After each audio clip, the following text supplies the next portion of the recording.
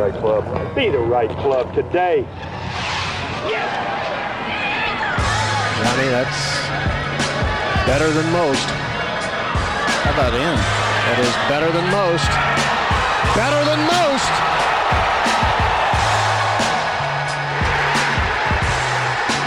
Expect anything different? Ladies and gentlemen, welcome back to the No Laying Up podcast. Solly here. DJ Pie to my left. Hello, Pie Man. Hello, Solly. How are you? I am wonderful. TC is here. Hello, TC. Good afternoon. Hello, Solly. Congrats to your Mountaineers. Yesterday. Oh, big win. Big home win. We have a lot to talk about. We're actually recording this podcast a little bit early.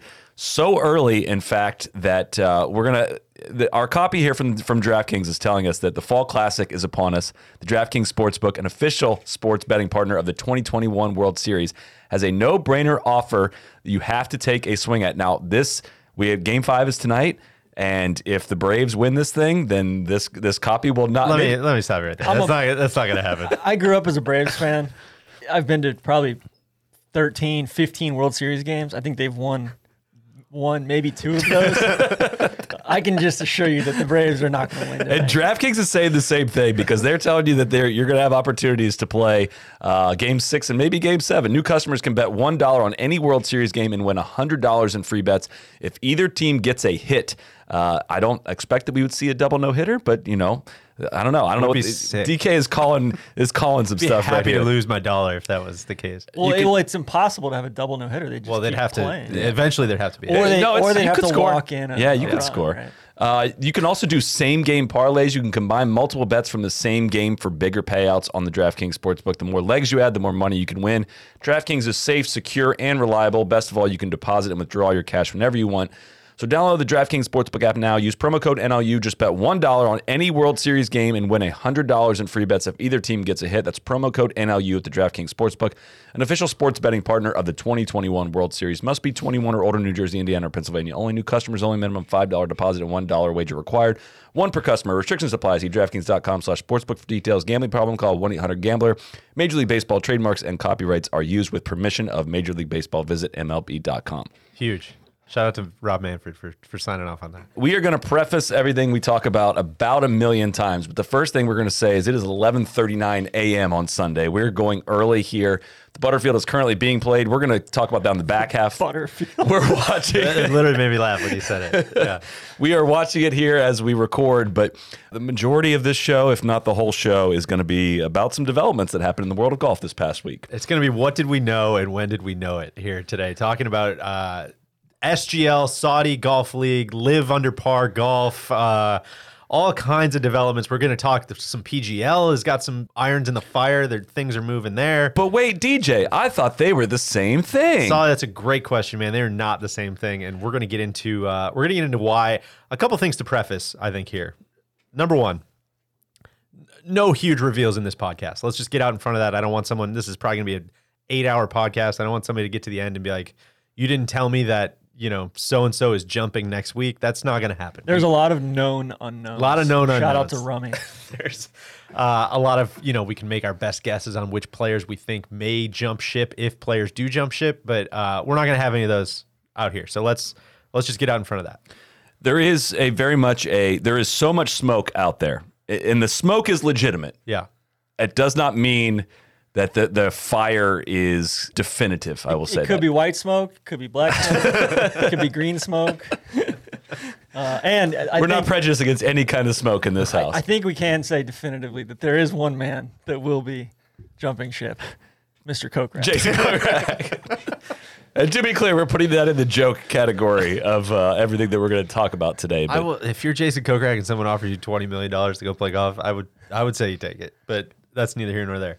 Number two, I wanted to get out in front of this too. I think we're going to try to keep the moralizing to practical use, if that makes sense. I think there's been a lot of, I've been like very, I don't know if frustrated is the right word, but I've just heard so much stuff about this behind the scenes. And, when you really start extrapolating out like what we're actually talking about here, which is that maybe or maybe not some of the best players in the world are sitting in a room talking about maybe or maybe not leaving the PGA Tour and an upstart league trying to basically upend pro golf over the next 10 years. It's driven me to a point of that's very much like, why the fuck is everybody not talking about this? This is insane. In a serious fashion. And listen, it's nobody gets off more jokes and GIFs and memes and all that stuff, but it has gotten very tiresome that the only dialogue around this is just like, oh, hope they get their bone saws ready. Guilty. Which of course. He looked at TC as he said that. But what I will say is, like, I think even we have spent the last 7 days talking to agents, talking to top 50, top 30, top 20 players in the world about what they're thinking, what's going on, what are they hearing, who's committed, who's not committed, like talking to agents, talking to organizers of these things. Like, I feel very, very confident without, sounding like a tool or fluffing ourselves too much that we've put in a lot of work here for this 8-hour podcast that we're about to do. And I feel very confident we know as much or more than most media outlets about this topic. And I feel pumped that we're actually giving it the due time to talk about it here, because I think it's wildly important. And we're going to do our best to identify what the facts are and what the general speculation is between the two. And it is interesting because the more strings you pull, the more, like, the announcements that came out this week, the train is leaving the station on the Saudi Golf League, the Super Golf League, whatever you want to call it. They are moving ahead. It might be one car on the train. It might be 6 cars on the train. But there is a train, and it's leaving the station. There is a train. They made an announcement this week. We'll talk about that. We'll go through all of that. Who is aboard that train is still a giant question mark. So, like, let's lay out let's just go right into it, laying out the facts that we learned this week or what we know about the SGL as it is now. I think it's technically SLG. The Super League Golf was originally how it was announced. I always have it as SGL for points. For the purposes of this podcast, we'll call it the SGL. But starting now, we'll use facts. The first thing to talk about and what really kicked all this off. I mean, we were talking about it on the podcast a lot last week. Like, hey, buckle up, like some stuff's about to go down. And one of the things that apparently went down this week was an embargoed media, I don't know what you call it, kind of like a press conference or press meeting in New York. A junket? Perhaps? A junket, yeah, sure. I like that. Like a Super Bowl media day of we're not going to moralize.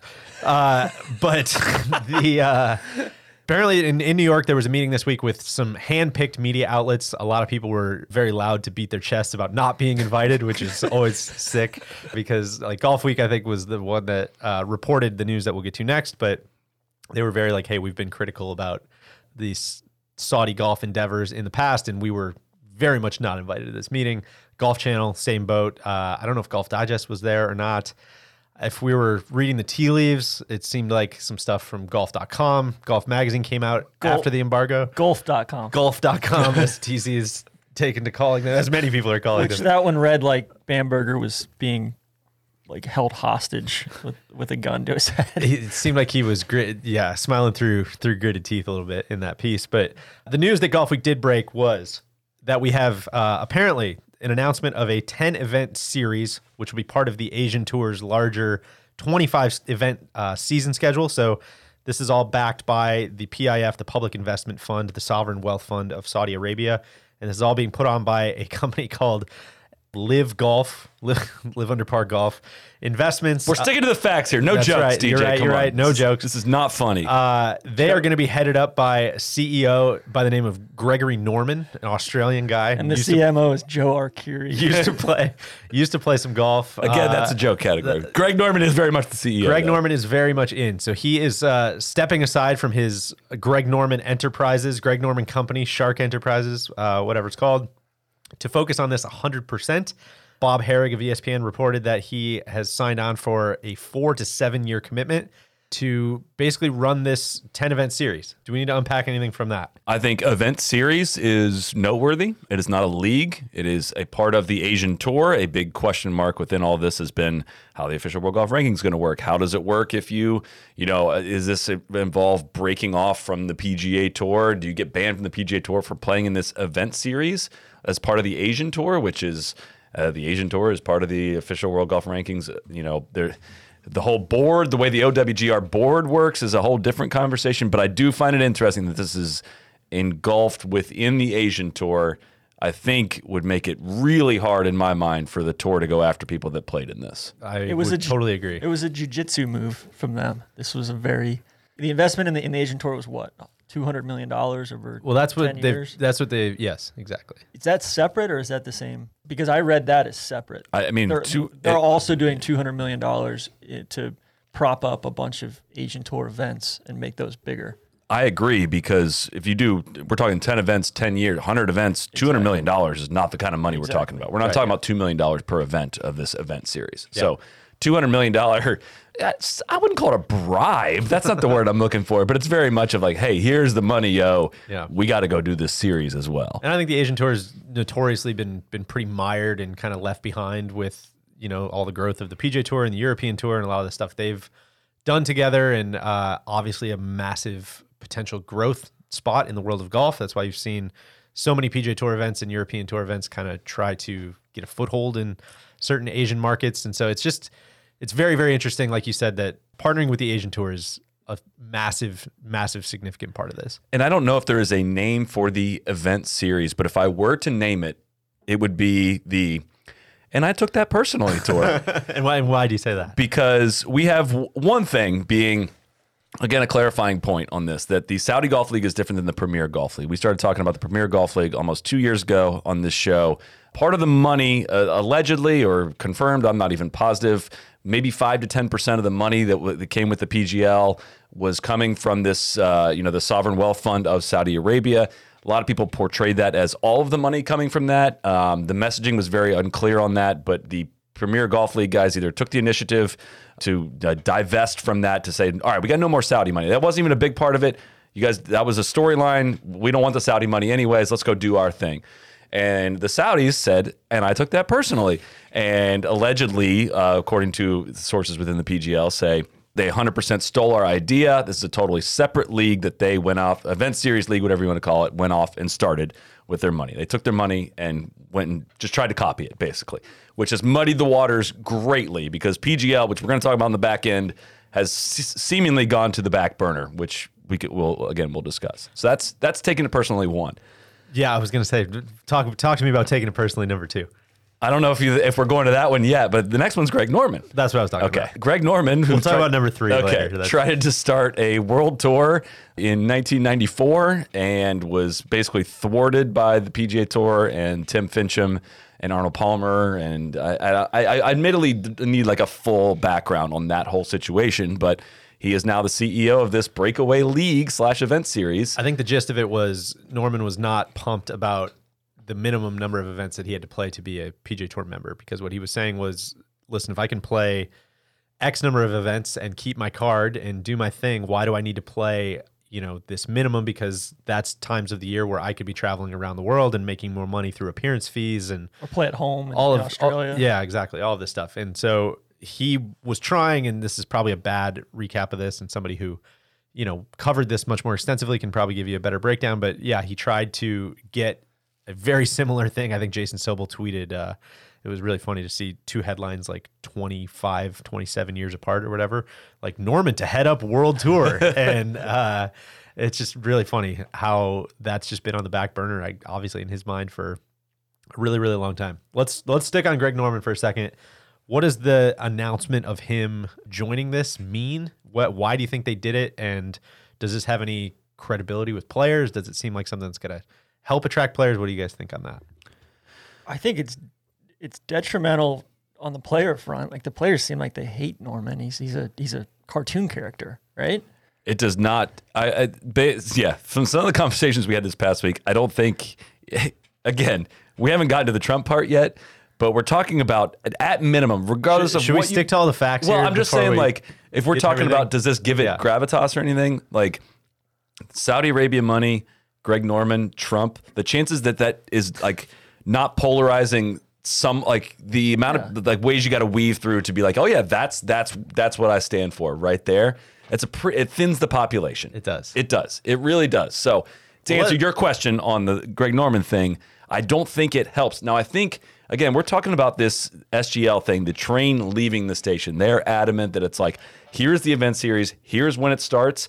here is our guy. Like, this is a real thing. We have a commissioner, and we are going. And I think for their purposes, a big name to run it is their goal, right? Because, again, the train's leaving, but they don't have, as far as I can tell, anyone confirmed that has bought a ticket on this train or has been gifted a ticket. Well, and I think, so there's credibility in the public eye. Yes. But maybe not in the stakeholders' eyes. But, they needed action. Right. Whereas I think the PGL, which we'll get to, is more, we're kind of working behind the scenes to, do this stuff. But basically the SGL is like, hey, we want to make this, we're going to set all this stuff up and then show you that, you know what, maybe year one, nobody shows up, but we're still going to do it.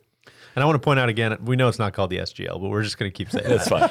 I just want this kind of, I don't know if you guys have ever seen that meme where there's like two rabbits and they are holding there's a carrot growing out of the ground, and one of the rabbits has enormous greenery on the top of his carrot, and he's boastfully standing next to it. And then the other guy is kind of sheepishly standing there because the greenery that's above the ground is very small, but the carrot under the ground is enormous. That's what the SGL versus the PGL kind of feels like to me, right? It feels like it's kind of a Theranos vibe of like, we're leaving the station, we're going, and I don't know if there's anything in the back. I don't know if there's horses in the back, but it might suck, but we're doing it. We are doing it, and I think that's important to kind of keep in mind here, because I think we're going to get a lot of PR, a lot of messaging from this league, and like, dude, talking to agents, players, and everyone's just kind of like, yeah, dude, I don't know who's playing in this. Like, it's not like it's just sitting there secretly. Everyone's agreed to go. It's not there yet. But on some level, like, you've got guys like, let's say like a Jazz Jananwantan or whatever. That like Jananwantan. Like, he could make like a guy like that who's kind of a top 100 guy in the world, but really doesn't have any foothold in the U.S. or like some of these world guys could go and make like oodles of money. 100%. Yeah. And so, all right, so let's get back to that, because that's a very important point that I want to talk about more. Let's get through all the facts here. So you mentioned Trump a couple times. Again, we're sticking to the facts here. What do we know? When did we know it? Reported by nolayingup.com. The golf blog. No laying it up. That's a great story. That was the last time we talked about Trump. That's what I was going to say. Last time we got the inside intel that Rory had played with Trump. We were the first to report that, and it made CNN, it made the Tonight Show, it made everywhere, and they called us the golf blog No Laying It Up. Seeing Anderson Cooper on TV. According to the golf blog, no laying it up. And that was the first retraction or clarification that the Trump White House had to administration make. made. Exactly. That's a whole separate story. So Anyways, what did we find out this week? we found out that at least one Trump property, which is Bedminster, a site visit was made this past week, planning a August 2022 event at Bedminster. Which also not far away. Not far away. and directly in conflict with the FedEx Cup. Yeah. I even heard they were trying to have an event December 2021. Like, I don't know if that's included in this 10 event schedule, but like they are pushing for one. It would be tough there. Also, other Trump properties reported to be considered are Dubai and Trump Turnberry. Also heard separately, like some people talking about Doral. That was not originally, within the source that, passed along this information. But yes, it seems like Act 3 of and I took that personally for Trump losing his 2022 PGA Championship at Bedminster, for him losing, the Turnberry falling out of the Rota, for Doral, falling off the PGA Tour schedule that he wanted to be involved with this golf league. In favor of Grupo Salinas. The Mexico Championship. Exactly, trying to improve Mexico's image. Their standing in the worldwide stage. So this, in my mind, this does help paint the picture for like how real this event series is going to be. Like the events sound like they are going to be played.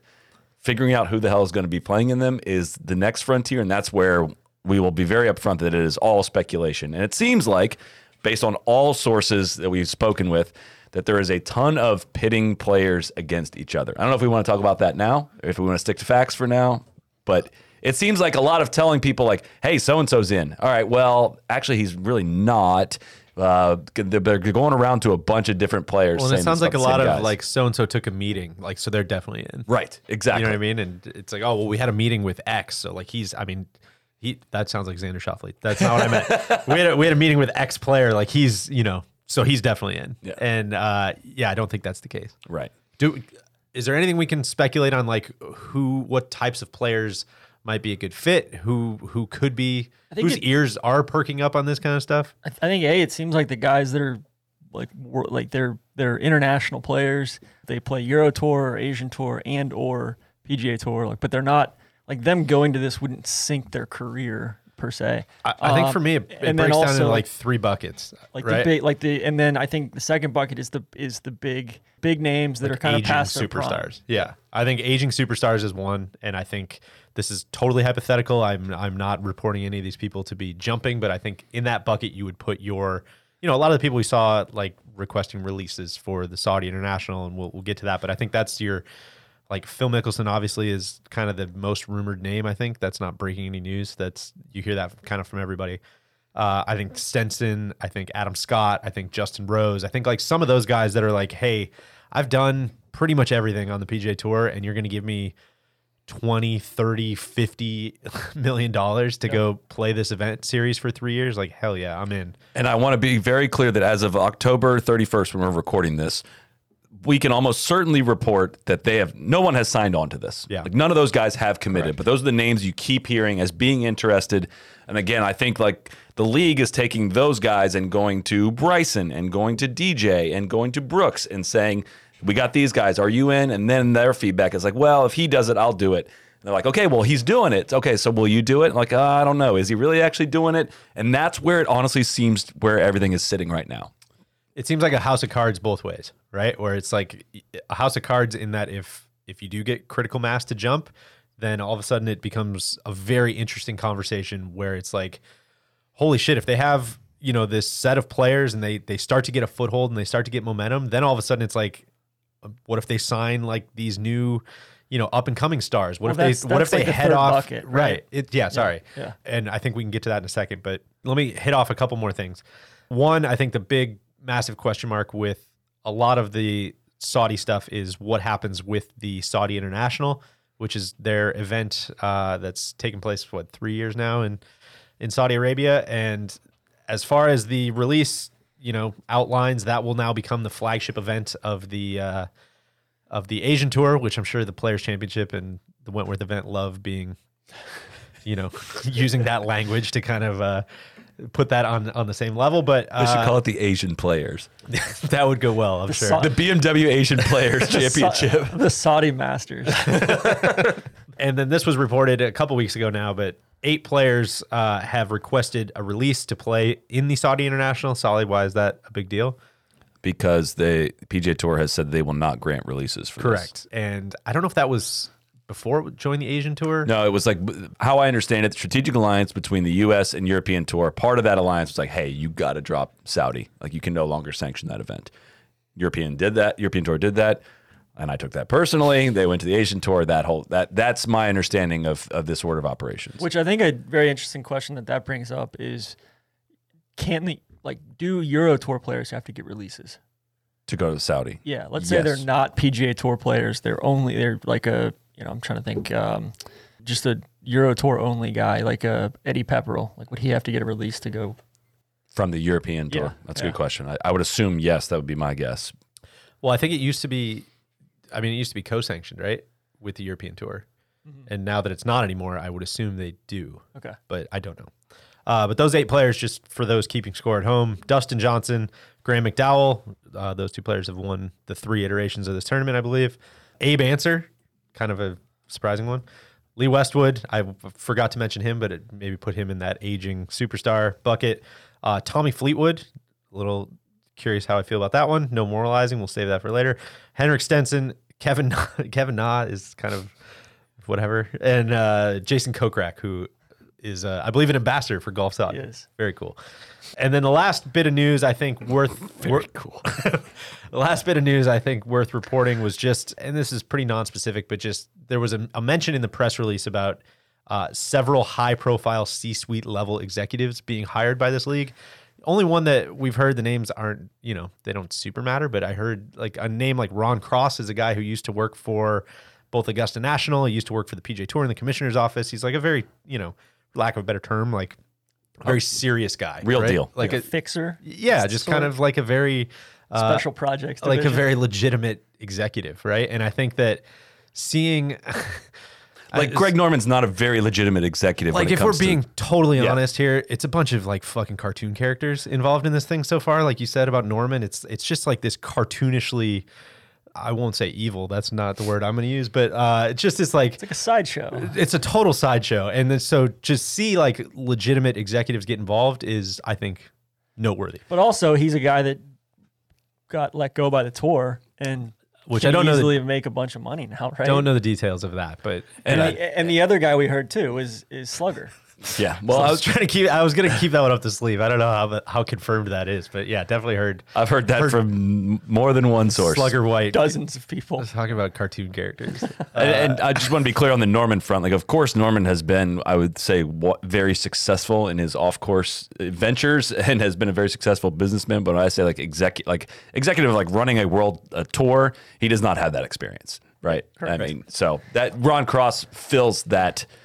I think fills that void. I think Yeah. to that point puts more validity behind this. I think so. I think that, the Saudis should be concerned if they're bringing in Slugger to kind of, because I guess Slugger and Norman go way back. Slugger's not exactly imposing Sharia law out there on the tour. He's not exactly very, very strict with Well, these now guys. he's got a new maybe a new rule book behind him. He can enforce. He doesn't work for the players anymore.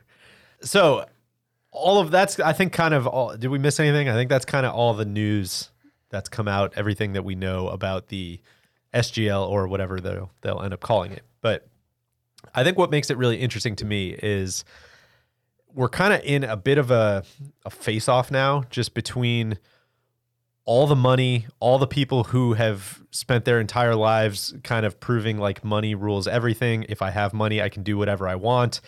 And on the other side of the chasm is all these players who haven't jumped yet, right? And so it's just going to be really fascinating to see all these people just saying like, I can buy anything I want versus these players who have to sign on, right? To some extent. And I think there's a conversation to be had, and maybe we have that now, about what the long-term effects of something like this can be and what it looks like 10 years from now, 15 years from now, 20 years from now, if they have the investment to keep doing it. Because I think there's something very interesting about this idea of, someone brought up on Twitter earlier this week, like Victor Hovland, if we're, shifting all this stuff back 3 years, like, is this something Victor Hovland would have signed up for? And when you think about it that way, it kind of makes your head spin a little bit, just about, hey, Victor, congratulations, you just won the USAM. You've made 8 cuts on the PGA Tour. Would you like to go grind in Columbus and Boise and all these places to try to get your Korn Ferry card? Or would you like to have $20 million to come play our 10 events? What would you prefer? Well, by the way, your 10 events, you can earn OWGR points and work your way into the majors probably much faster. And win another 15 to 20 million playing Right. the events too. Where I think that's something where I think, because some of this boils down to agency stuff too, right? Where, you've got guys at like the Wasserman guys. Those are the guys that I've constantly heard that like the Saudis are very, very keen on like just putting it out there. Ricky Fowler, like they've said like, hey, we want Ricky Fowler. Ricky's interested in it. Like, I don't know what the discussions have been, but for a guy like Ricky, who's, in his mid 30s now, or how old's Ricky? 32, 33? Probably 30s, yeah. Yeah, 33. about to start a family. Like for him to get, let's say they give Ricky $150 million, and Ricky, can basically ride off into the sunshine. That's so much money. Brushing that off. Yeah. It's Totally. so much money. And then and then I've heard that Finau, J Day, and Hovland are kind of their other like big targets. immediate targets. So I think what gets really interesting, I think when a lot of this stuff was first being talked about, I think I was probably very in the camp of like, and you got to remember this was all before the car accident and before a lot of other stuff, but it was very like, well, if they don't get Tiger, like it's over. Nobody's going to care. It's going to be totally, no juice. It's going to all be fake. And then the more I start thinking about it, the more that 10-year investment becomes very interesting to me, right? Where it's like, maybe they're not trying to have a big, massive critical mass right away. Maybe it's like, hey, if we can get Phil and Stenson and Rose and Adam Scott and then fill up the rest of the field with a bunch of, either European tour journeymen or these people who are like, yeah, cool, I'll sign up and and take the money instead of going to Corn Ferry Tour. Then I think it can. Yeah. It almost feels like then it chips away at especially if it's a league built around being an entertainment product. Especially if it's, you know what I mean.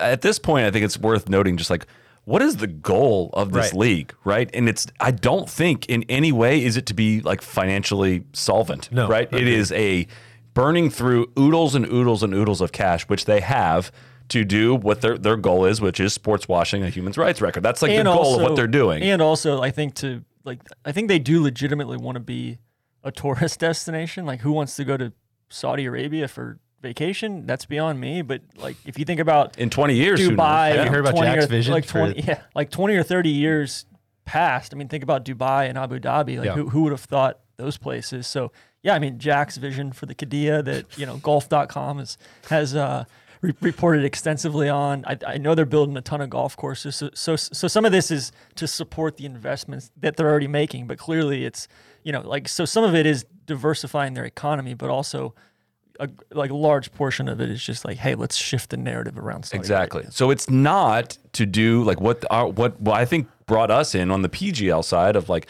a brand new vision for how golf is to be displayed to golf fans and all that. No, this is like, to be honest, it sounds like the PGA Tour, but way worse for golf fans. Like, it doesn't. Yeah.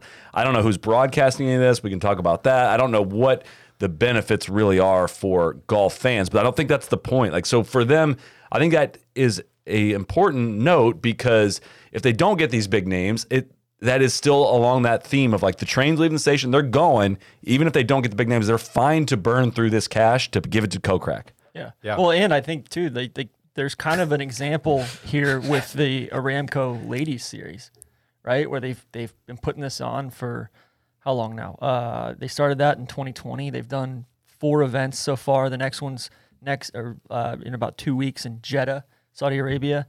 But it's like, I still don't know what that is, right? It's just this ladies series that there's an individual thing, there's a team component of it, but it all seems so ham-fisted and just like doing it just to do it instead of, but I think that also kind of serves as a good example of they have no shame in using ladies golf or, different formats or co-ed golf as kind of a cudgel here and saying, hey, like this is, we're going to do some equitable stuff here and kind of try to flip the script and kind of push the narrative back on the woke mob. Right? A lot of it feels like you can't get me on that. Look at what we're doing over here, which puts the ladies in like a really fucking weird spot, and I think some of them have talked about that. And I know our young hitter, Megan McLaren, wrote a nice piece about that and how conflicted she was about going over there initially, and then eventually got to the point when this is, I think, a larger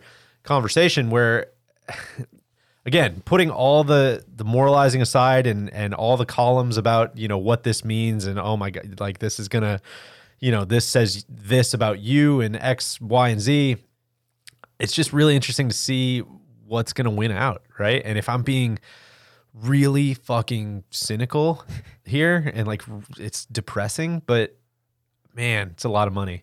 And it just seems like when we're talking about over the course of 10, 15, 20 years, like, yeah, you brought up the Abu Dhabi and Dubai, and like, how many of those conversations do they still get attached to, right? Yeah. Just kind of eventually people move on, and people, it just kind of becomes part of life. Like, Solly, you were at the Aramco F1 race in Austin. How was that?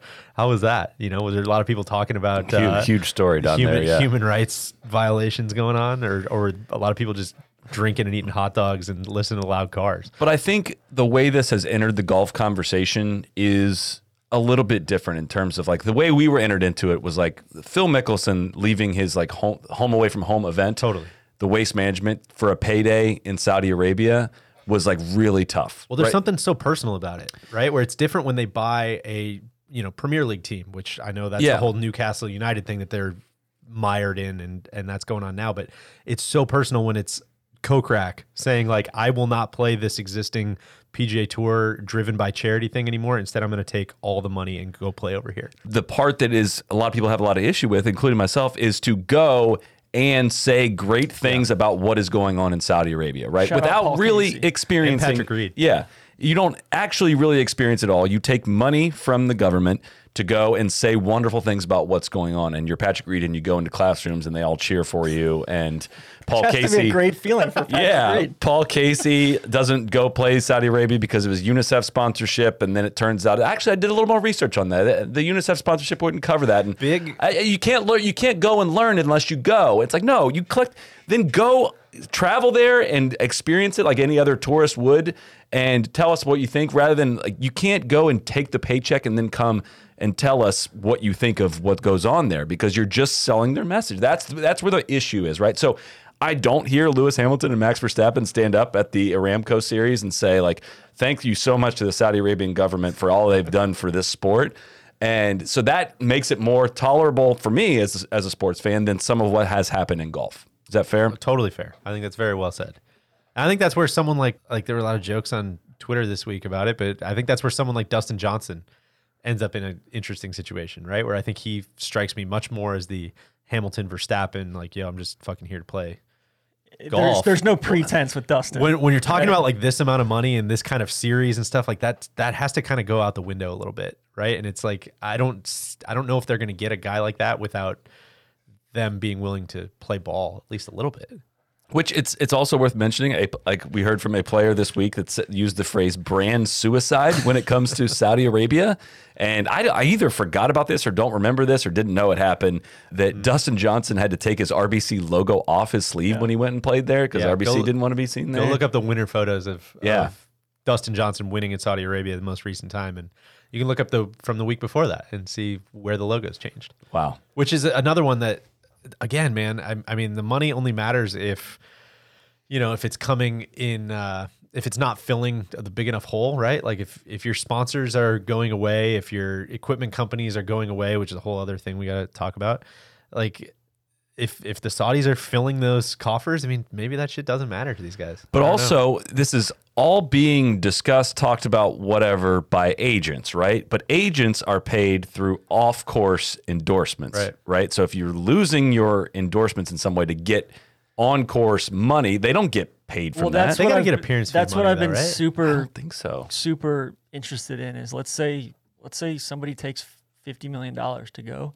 Does the agent get do they get their normal cut of that? I don't think there is a normal I would think they cut have of to that. for negotiating this whole deal, but we'll look into it. I don't know.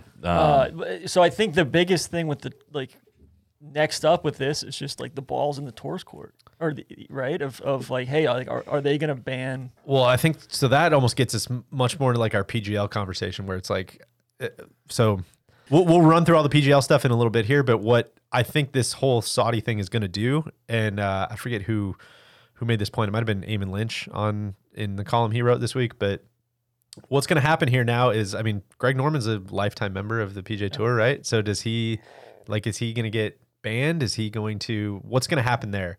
And I think the Saudi stuff, especially if they're looking to start in August 2022, if not sooner. I think before that would just be when Bedminster would be. Yeah. I at least, if nothing else, it's going, or I guess actually the quickest we'll find out is with the Saudi International, which is in February, right?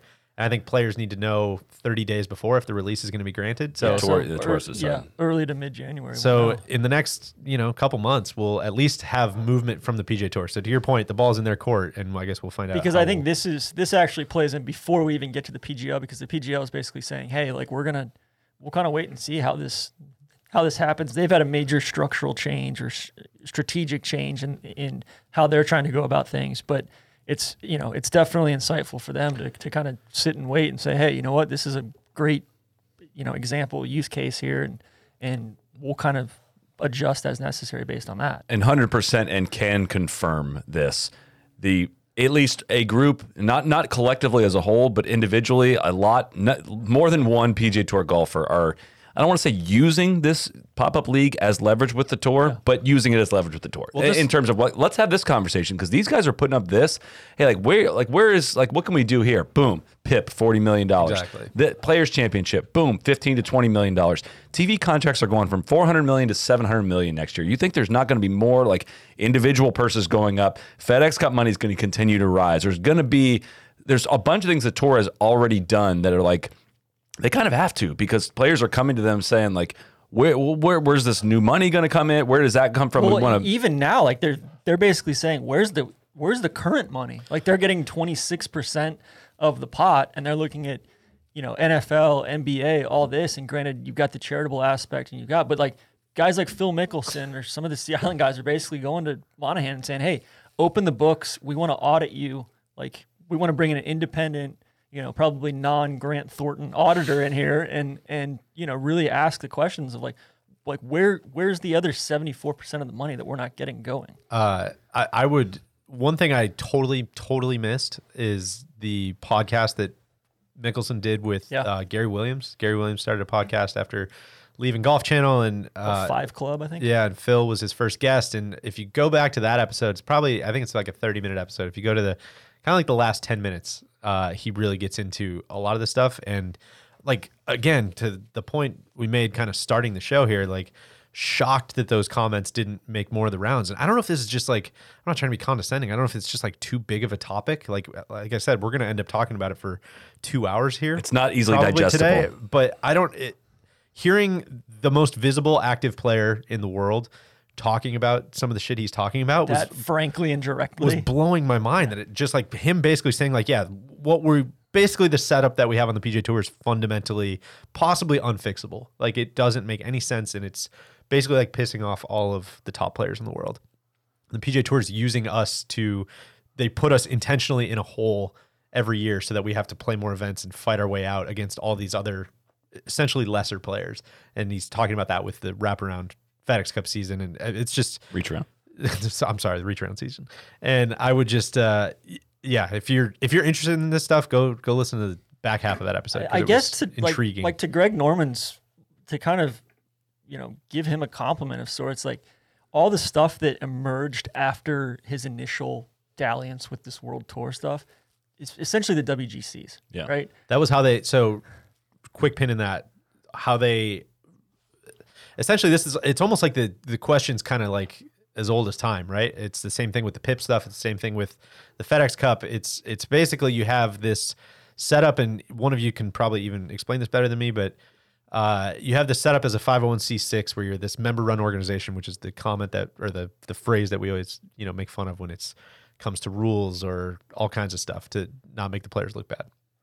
But where that really like hamstrings the tour is that it's run equally by members, right? You can't treat number 125 different than you treat number 1. Exactly. And that was Phil's whole thing about, that was another comment he made on that Gary Williams podcast was like, hey, there's 200 players and we have 4 votes on the board. Like this out of what, 9? It's like this doesn't make sense. And like so we're not even running our own tour. So the point I was going to make, I didn't mean to cut you off, but with the WGCs is like, that's almost like the first instance, at least I can think of, I'm sure there were other ones before, of just like, how do we get this top tier a lot more money without just sending them a check, right? And it was basically these like limited field events, and that's how they kind of headed off this first push towards the World Tour. Was we're going to start these WGCs that only the top players can get in.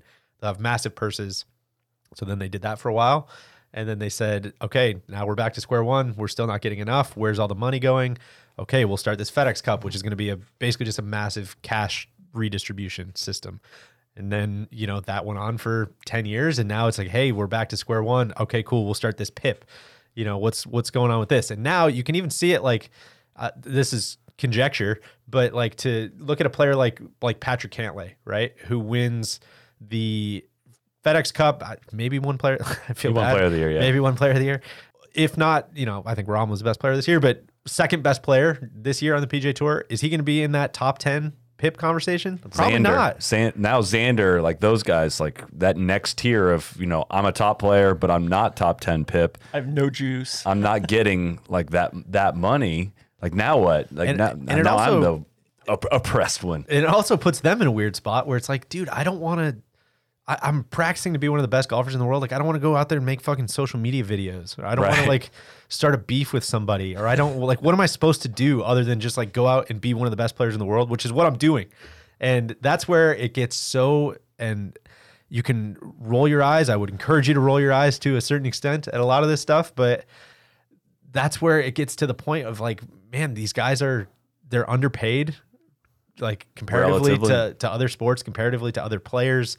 and I don't totally know what they do about it, right? And it's just that's where all this stuff gets super fascinating to me. It's wild to like, the scale at which we're talking about, in that potentially Ricky Fowler, if the numbers are to what they've been rumored to be, Ricky Fowler could in a couple years make more than the greatest player ever in the history of the game, who changed the finances of the game forever, ever made on the course. Yeah. And Ricky could do it in like 3 years, allegedly. 3 years, give him $50 million front, guaranteed, and then walk away from the game at like 36 and just go do whatever he wants. So the scale at which we're talking about this, once you start talking millions, like it's hard to really gather. I mean, as all of us in the room have so many millions too, we can actually relay this conversation. But like, yeah, like there's a huge difference between 140 and 150 million dollars even. Right. But like they all become the same when you're talking about numbers of this size. Well, and that was the I think it was an Australian report or British report, I can't remember, but the one that said essentially they've offered. Was it the U.S. Ryder Cupper that they offered $150 million over 3 years, which is probably not true, and that's like an truly outrageous amount of money. But if you're that U.S. Ryder Cupper, it's like, all right, should I take that money or should I just assume that I'm going to win the FedEx Cup for the next 10 years in a row? And I'm not going to get hurt. Yeah. It's like, dude, that's where it gets to, again, suspend the moralizing, and it's very, very, very, very complicated, and there's lots of ins and outs, but also we're talking about a ton of fucking money. Generational wealth. It's easy for us to sit here and say, oh yeah, say no to the money. Like it's not being offered to us, which somebody did have a great question in that if each of us were individually offered $10 million to go cover the Saudi tour, who of us would take it? And definitely be Randy would be the answer. I think so.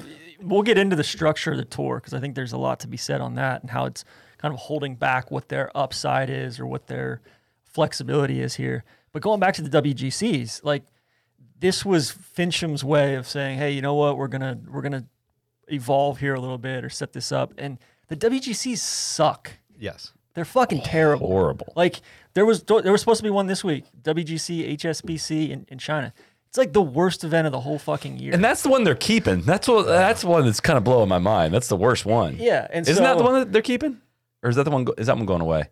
Who could say? Who could say? I'll look at it. I think they're keeping that in the match play, I believe. Okay. But I think, like that's a perfect example of like all this is done in the most myopic sense of like, it's not about the product. It's not about the fan. It's not about the tournament or even growing the game on a global scale. Like WGCs don't do shit to grow the game. It's simply about like the PGA Tour keeping the status quo going. Well, I think it was cool. Not to get mired in this conversation, but I think it was cool seeing the Mexico event. Mexico was cool. Right? Yes. Like that seemed like one where I would flip on the TV and be like, holy shit, these people seem like they're loving golf. That's awesome. And then it goes away. They are keeping that one. Match play and HSBC. And then there's all the whataboutism of like, what about the HSBC? Like the Chinese government does not want the PGA Tour in China. like it's very opposite. It's a different thing. Like and again, that emphasis on going over to just go say great things about the host country. That's the host country funding it versus HSBC funding a tournament is different things. That's where the whataboutism really spirals, and that's where I personally would draw the line. You're welcome to draw the line wherever you like as a listener and a follower of the sport, but that's where I net out. I don't know where you guys net out there, but we'll be up front of that. That's, I'm not saying we're 1,000,000% consistent on everything, but it's a complicated issue, and that's pretty much where the line is. Kind of like one of those billboards that's like the vegan versus animal. Like, where do you draw the line? But among all the animals, like that's where mine is. Well, that's part of the reason why Randy's not on the pod this week. He's busy fighting off, like he's with PETA. The bullpen situation. The whole bullpen thing. It's offensive to cows, and Randy just won't stand for it. All right, so I tried to round up some very pragmatic or as rational as I can be pros and cons for this SGL, just as we start to move out of this and talk about other stuff. Let me run through some of these. Let me see what you guys agree with, disagree with. Let's start with strictly for players. For players, what are the pros of joining this league? I think one, oodles and oodles of guaranteed money. I think that's pretty obvious. Number one, we touched on it, but number two, OWGR points through the Asian Tour. That's a big deal, and that's why you see a lot of, maybe not a lot, but you see. Solly, this is, I don't know if you want to speak to manipulation and some of these events having outsized OWGR moments, but to me, what that is kind of skips down the list of pros here. But to me, what that speaks to is basically this ability to do what Brooks Koepka and Peter Uihlein and a couple of other guys, Julian Surrey's another one, like other guys did when they would leave college as like very decorated college players and go over to the European Tour to try to earn a card that way, essentially, or earn kind of their place on the global golf stage that way. I think this partnership with the Asian Tour allows at least the hypothetical of that, right? It's creating a whole ecosystem, right? You can just go play the Asian Tour, hope to get into these Saudi events eventually. And, I still don't know the whole details behind. Do we have details on what the events are actually going to be like? How many people are in them? Is there a team format? Is there any of that? Don't have that. It doesn't sound like a team format, but I don't think so either. That could be in the stuff to come later. So the way it's described now, it seems I really struggle to see how the tour can say you can't go play in these events. I agree. Because they're supposed to be like, their whole thing is we're doing what's best for our members. If it's super lucrative for your members to go play in some of these events, and play in tour events as well, then they should be allowed to do that. If the goal of the PGA Tour is essentially to help golfers make as much money playing golf as possible, it's like a trade organization. It seems right? hard to. And what's wild is shoot that down. Even the players, and I don't mean that literally. I mean like as players, I mean including the golfers, the agents, the team, whatever involved in this. All of the players, then the tour execs, all that. No one involved in that even understands whether or not they can or can't block it. One side says, oh yeah, we can totally block. There's like, yeah, you definitely cannot. And it even, you talk to individual players, they're like, yeah, I don't actually know what the answer is. Like it would be a true legal fight. And there isn't a clear-cut answer as to what the power of the tour would be in that regard. Which brings a whole other question into play, which is, is there going to be some sort of weird, I don't know what you call it, like arbitration or whatever, where like players, like it's just legally unclear whether they can play and players are going to end up missing events or how, I don't know how that works. Well, right? It feels like a very, with Monahan, it feels like something that he's got. It's the most powerful tool that he has, but one that once he uses it, you can't put it back, right? It's going to lay bare that it's a lot of these players versus the PGA Tour instead of, hey, we're all in this together. This is our, it's kind of a point of no return. Yeah. Scenario. So let's throw out a theory here. What if Dustin Johnson jumps who's the defending champion, by the way, which isn't a little thing. Yeah. Jumps to this new series. The tour bans him. What is stopping DJ from all right, I'm top 50 in the world. I can get a start in this tournament. I don't have to be a tour member to get a start here because I have this criteria. I can go do that. Or, all right, cool. I'll get a special exemption to several of these PGA Tour events and get my card back through special temporary membership. I think they can I think the tour it would be on the tour to say, hey, you can't to go against. Literally can't play in the events. I would think. Yeah, so. But how can they do that? That's what I'm saying. No, I agree. It's a legal can of worms, and also how bad would it look if DJ wanted to go play the RBC Canadian Open or the Travelers Championship, and you go to that tournament director or that corporate sponsor. Hey, number 3 golfer in the world wants to come play, but we're not going to let him. So fuck you guys. How bad does that look if you're a sponsor? Yeah, I could be totally wrong here. We did a whole podcast on the PGA Tour handbook.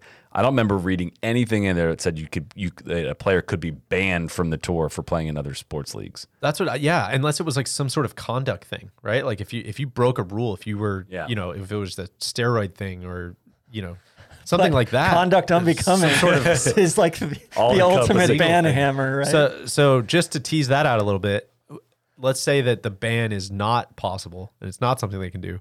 What's stopping Ricky Fowler from saying, cool, I'd love to take $100 million to come play your event series for 3 years and then I'll go back to the PGA Tour? And then if that's the case, and then it's a sweepstakes. Again, moralizing aside, and you're Ricky Fowler, it's man, $100 million is $100 million, right? At some point, it's wild. So, all right, a few more pros and cons here. We mentioned this one last job for a lot of these aging bank robbers here. Let's get the old gang together. Let's go boost some cars. Boost some cars. One last job will ride into the sunset. And I think the big one is seemingly there's no conflict with the majors here, right? And I think that's on both the SGL and PGL side. I think that's almost like the most important topic here. And I don't know if it's something we want to get into now or later, but the fact that all of this, I'm giving, I think golf is a very, very niche sport in that the people who watch it week to week make up a big part of the fan base, right? Like, I don't know how many, there are casual fans who watch the Masters, but I don't think like the casual fan base is some astronomically, massive number compared to the hardcore fans. I think it's a pretty solid base, right? Yeah. And so with that said, though, a lot of this is, we're just talking about, everything that goes on outside the biggest events in golf. We're not talking about the majors. We're not talking about the Ryder Cup in either of these instances. All that stuff remains the same. We're kind of just talking about regular season golf. As of now, I mean, the PGA of America, Seth Wall, has been, pretty much the most outspoken one in being lock in step with the PGA Tour to this point, which, I mean, it could come out, Fred Ridley could come out tomorrow and say, like, yeah, we're not going to let anyone play the Masters that plays this tour. Would you like to unpack why I don't think that's going to happen?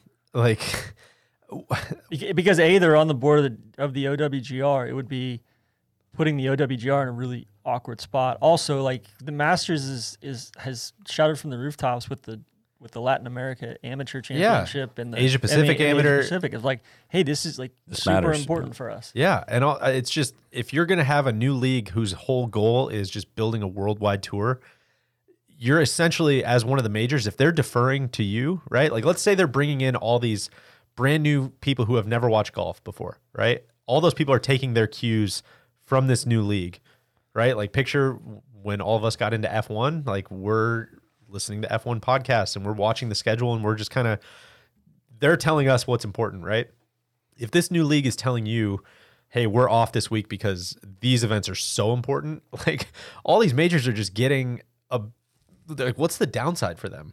Right? Like, they could potentially be getting, even if this thing works at all, they're getting incremental worldwide audience for doing nothing. And truly the only events that will have all of the best players in the world in one place. Yeah, I don't know, man. Unless the PGA of America and the PGA Tour seems like they have kind of the closest relationship, but I don't know why any of the other majors would head any of this stuff off. I think it's interesting that, like, the PGA of America almost has to, they have a board seat with the PGA Tour, and then B, they would have to, like, their two biggest money makers come from PGA Tour players.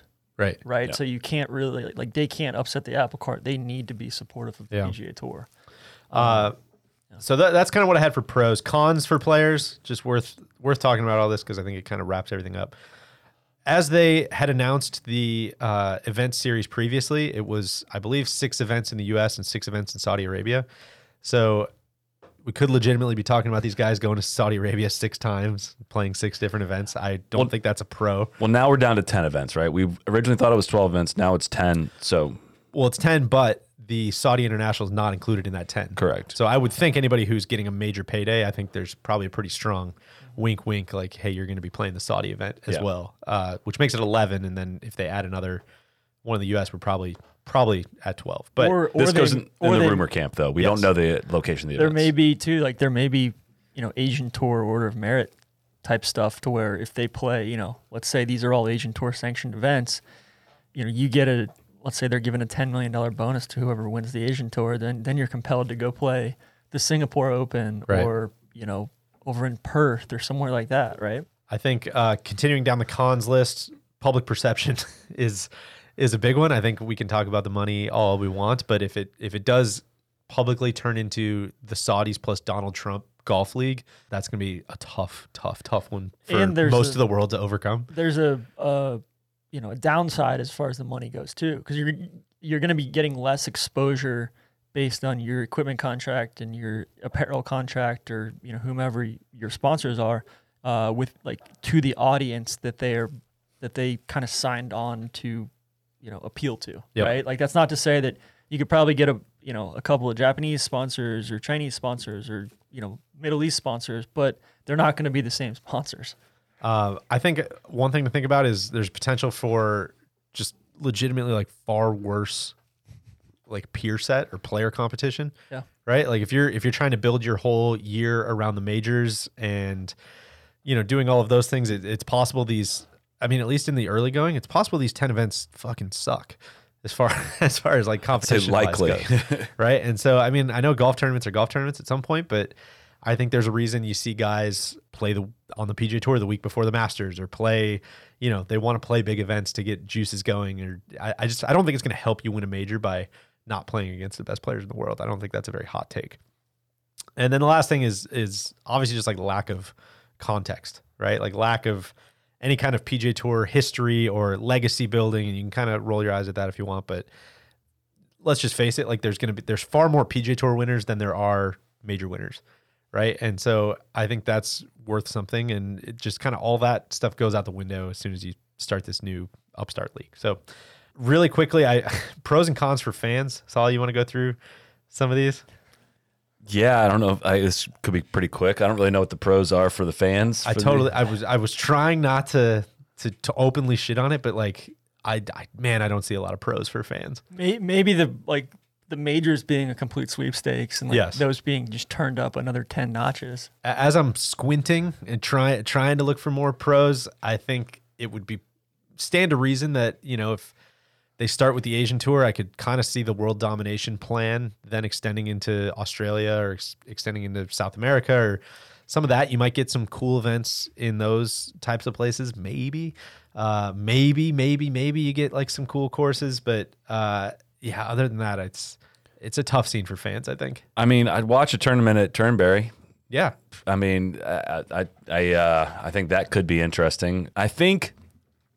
I don't think this trickles quite down to fans, but pros could be a strengthened PGA Tour as well. I agree. In that if this is used as leverage, but I think it is strengthened for the players and not for. I don't think it is going to include like, all right, we need to redo our TV package now because we want to make it better for fans. It's like, no, they just care about getting their money. Like the sponsors got to be happy, players got to be happy, and that's really it. Fans are not in the equation. There's a super interesting parallel here where, like in the early 80s, Nicklaus and Palmer tried to kind of stage a coup on like Dean Beeman and these guys, and it ended up strengthening the tour, but it kind of laid bare some of these issues from the start too. So, but anybody that says like, oh, how dare these guys break away or whatever, like, Nicklaus and Palmer tried to do it themselves, right? It's not like the PGA Tour is some sacred cow that we can't mess with or anything like that. Like the PGA Tour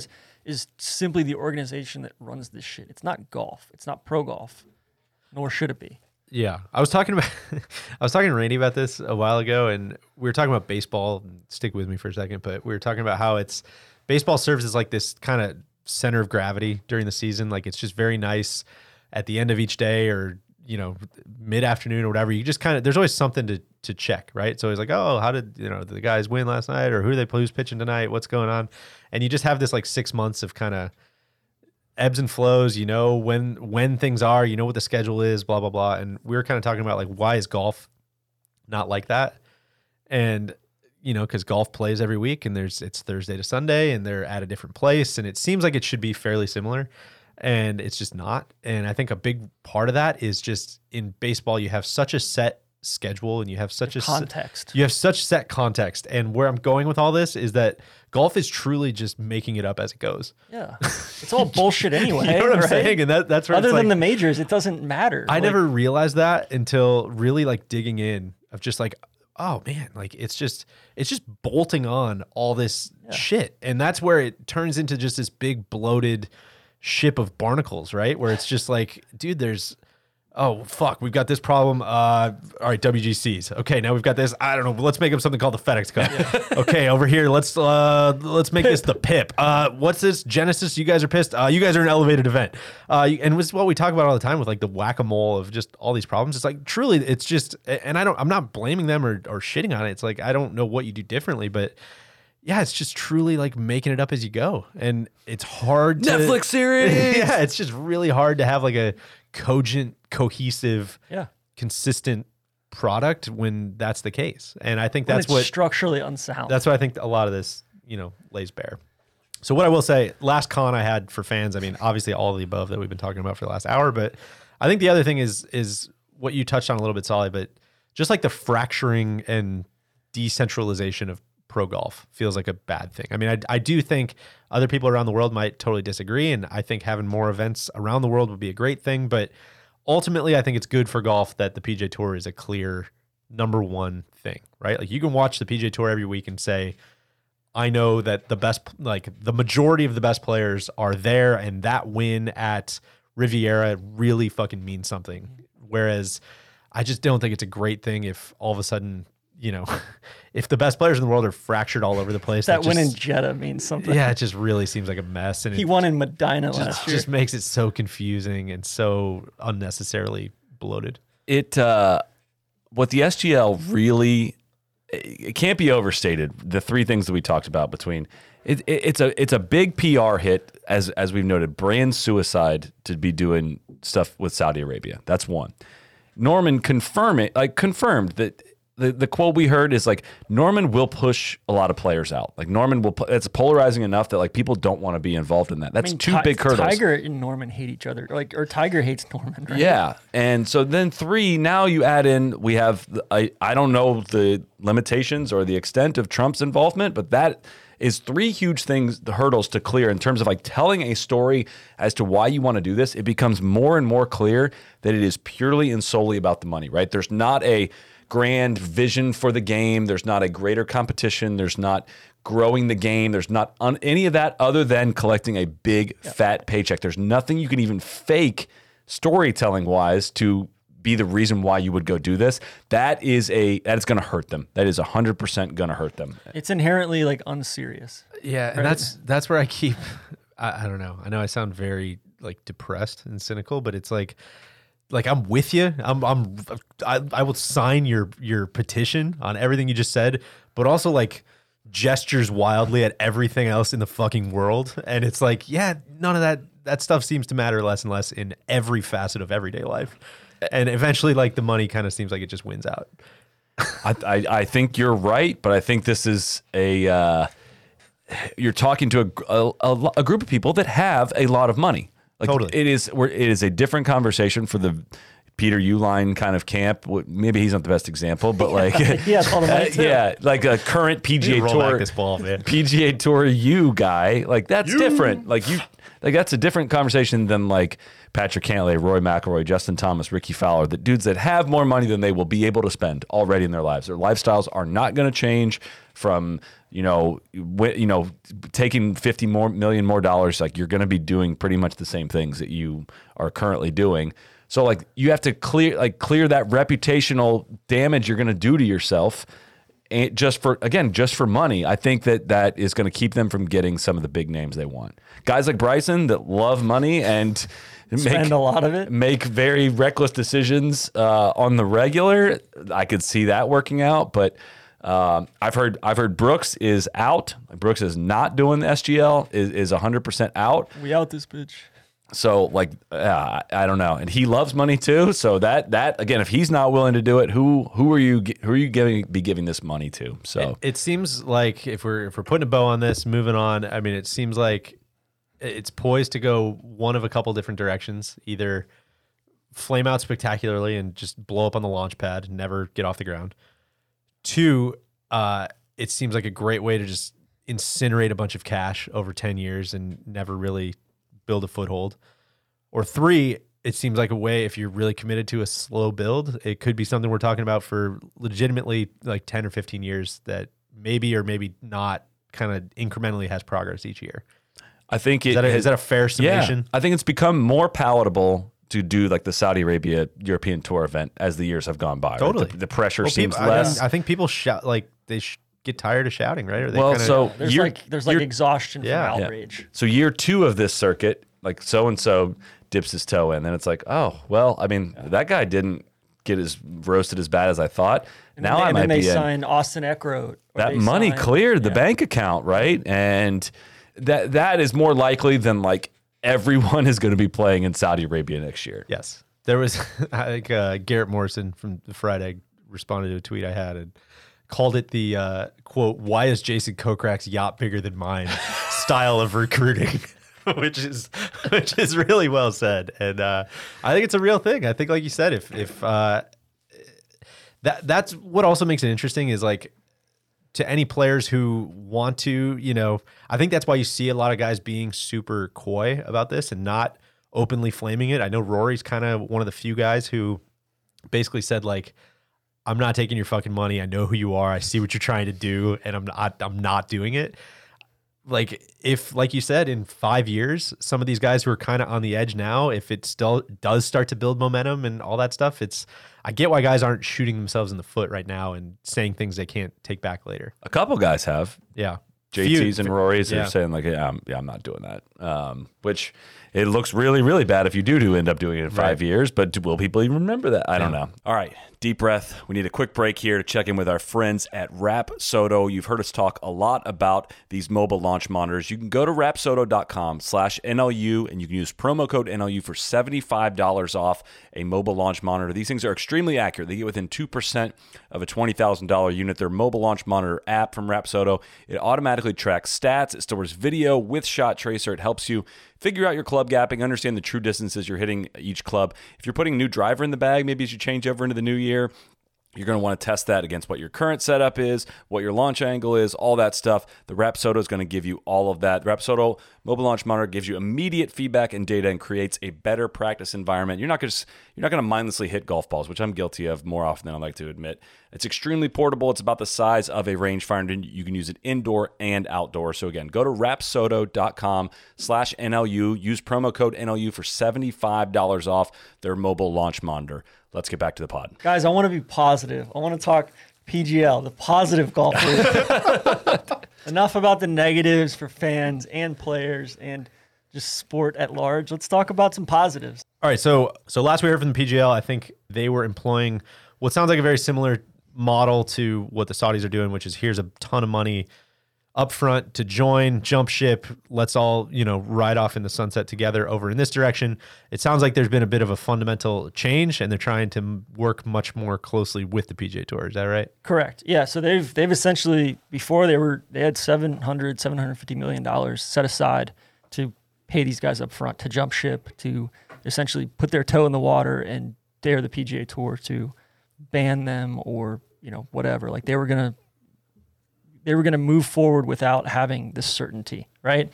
And now they've said, hey, we're going to, instead of that, we want to work with the PGA Tour. We want to give all the players, so not just the top 50 guys, all the players want to give you equity in this thing. We're going to lop off 50% of the equity of this, potentially 10, 12, $16 billion sports league. We're going to give you 50% of that. And we're going to also save 10% for another nonprofit that essentially acts in the best interest of the game worldwide. And then your partners and like broadcast partners or commercial partners, or if they wanted to give 10% to Tiger Woods, they give 10% to Tiger Woods, another 10% set aside to if NBC Comcast needed to be netted up for the hit that they're going to take for the current PGA Tour media rights deal or CBS or whatever, they could use that towards that. So essentially 70% of the equity is kind of up for grabs here between charity, current stakeholders, anybody that kind of matters right now. And the important part is like the PGA Tour inherently has no equity, right? It's a 501c6. It's structurally, they cannot create value. It's true. Yeah. It's just eating what you kill. Correct. Yeah. So so if I'm understanding this correctly, it almost sounds a little bit like the WGCs, where it's just almost kind of like, although I guess the difference is the WGCs are mostly run by the PGA Tour, but it's basically just what they're pitching is just a bolted on, correct, like totally separate entity, bolted on thing that would be kind of a bridge between the PGA Tour and the PGL. Correct. And I think where I struggle with it is like, how do you measure, all right, like when you talk about this equity piece, it's not the tour, it's not PGA Tour Inc. getting the equity, it's the individual players themselves. Now, is that past players as well? How far down the list do you go? If you're a Korn Ferry member, do you get that? Future members, how do you cut them in on it so it's not just, hey, you were here at the right place, right time kind of thing. But that's a big reality of like, hey, like you're talking about, you set this thing up, it goes well, it's like it's 10, 12, 14, but like it looks like Formula One, right? It's a massive like enterprise and hugely valuable. And essentially it allows you to fix all these structural defects that exist with, the top players not making enough money in their eyes, or some of the product stuff. And it's, I think it's essentially something too, where the tour is essentially, they would be forced to reckon with, all right, like why are we Why are we not doing this? Why can we not make this much money on our own? Like where's this extra money coming from, right? So the very natural question is like, where is this with the PGA Tour? Monahan just like won't open the emails. That's wild. Like straight up. So it's like, so at some point, like the PGA Tour is so invested in keeping the status quo going that even if this was like, this would be a, let's say conservatively, it's a $4 billion upside to their current members of, hey, like you're going to get equity in this $4 billion enterprise. Like that seems like something that you should maybe explore. So essentially he's basically saying, hey, like I'm going to take it to the players, and the players, like if Monahan won't take the deal, then like, I'm going to go to the players directly and say, hey, like this is because a lot of the players were, I guess, a little bit sheepish about bailing on their peers and taking the money and bailing on friends and saying, hey, you know what, like you guys are great, but I'm going to take this $60 million paycheck up front. Plus I'm going to be playing for $4 million a week. Whereas, I think they're basically saying, no, like everybody gets a cut of the pie. We're going to get more over here because we're playing for more. And we deserve more. Yeah.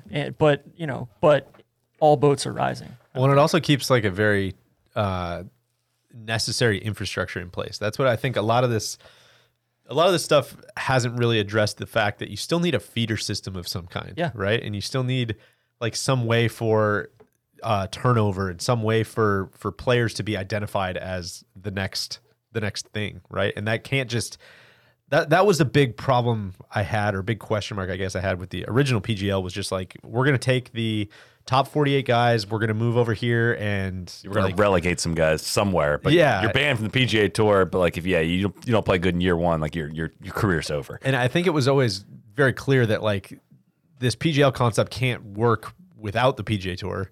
Without relegation. Yeah, right? It can't work without what looks like the existing tour, but also the existing tour is never really going to be like, yeah, cool, we're tired of running like the best tour in the world, so why don't you guys why don't you guys take it over for a while? Which is where it gets to the point of like, it has to be something that works together, it seems like. But if I'm the tour, I'm also understanding of not wanting to be the guys that are currently in power. I wouldn't want to be the ones who are like turning the keys over to someone else to like run their tour, right? Even if it's great for the players and all that. And I think there's still there's a power element still in play, right? Where like it would be a huge concession of power for the PGA Tour to do that. And I think there's some pride involved in that and skepticism about how it all would all work out and play out. And they would want it. I mean, they would drag this out as long as possible until they're forced to do this. And that could be 10, 20 years for all we know. But at some point, too, like I think this is a smart strategy shift, because at some point, like if this is viable, if this is, as lucrative, even half as lucrative as they're making it out to be, like then like why wouldn't, like you're supposed to be like structurally looking after the best interests of your members, of your players. Like this seems like a much better way forward for those top 48 guys. Plus the other guys are still playing for, seemingly just as much money. The entire ecosystem's still in place, and it gives them like another level to graduate to kind of bet on themselves, right? And all the tournaments, like the PGL wants to use, like let's say it's Riviera or Muirfield Village or Bay Hill or something. Like they want to go to the best tournaments and say, hey, like you're now a PGL event, you're not a PGA Tour. Like, like we want to play the best courses, we want to play the best events, we want to keep this history going with these events. So it seems like the only way that this would ever go down, if it was to go down, would be, and correct me if I'm wrong, but essentially like turning public perception inside of the PGA Tour members and basically like making them force a vote, or making them force just this exploring change, it even, right? Because but I don't think that, I think we're overstating how powerful Monahan's position is, because I think like there's like at some point there's stuff that they're not doing, that they're asleep at the wheel on, and people are kind of figuring out about it and calling them on it, but some of it they legitimately just can't fix. Right?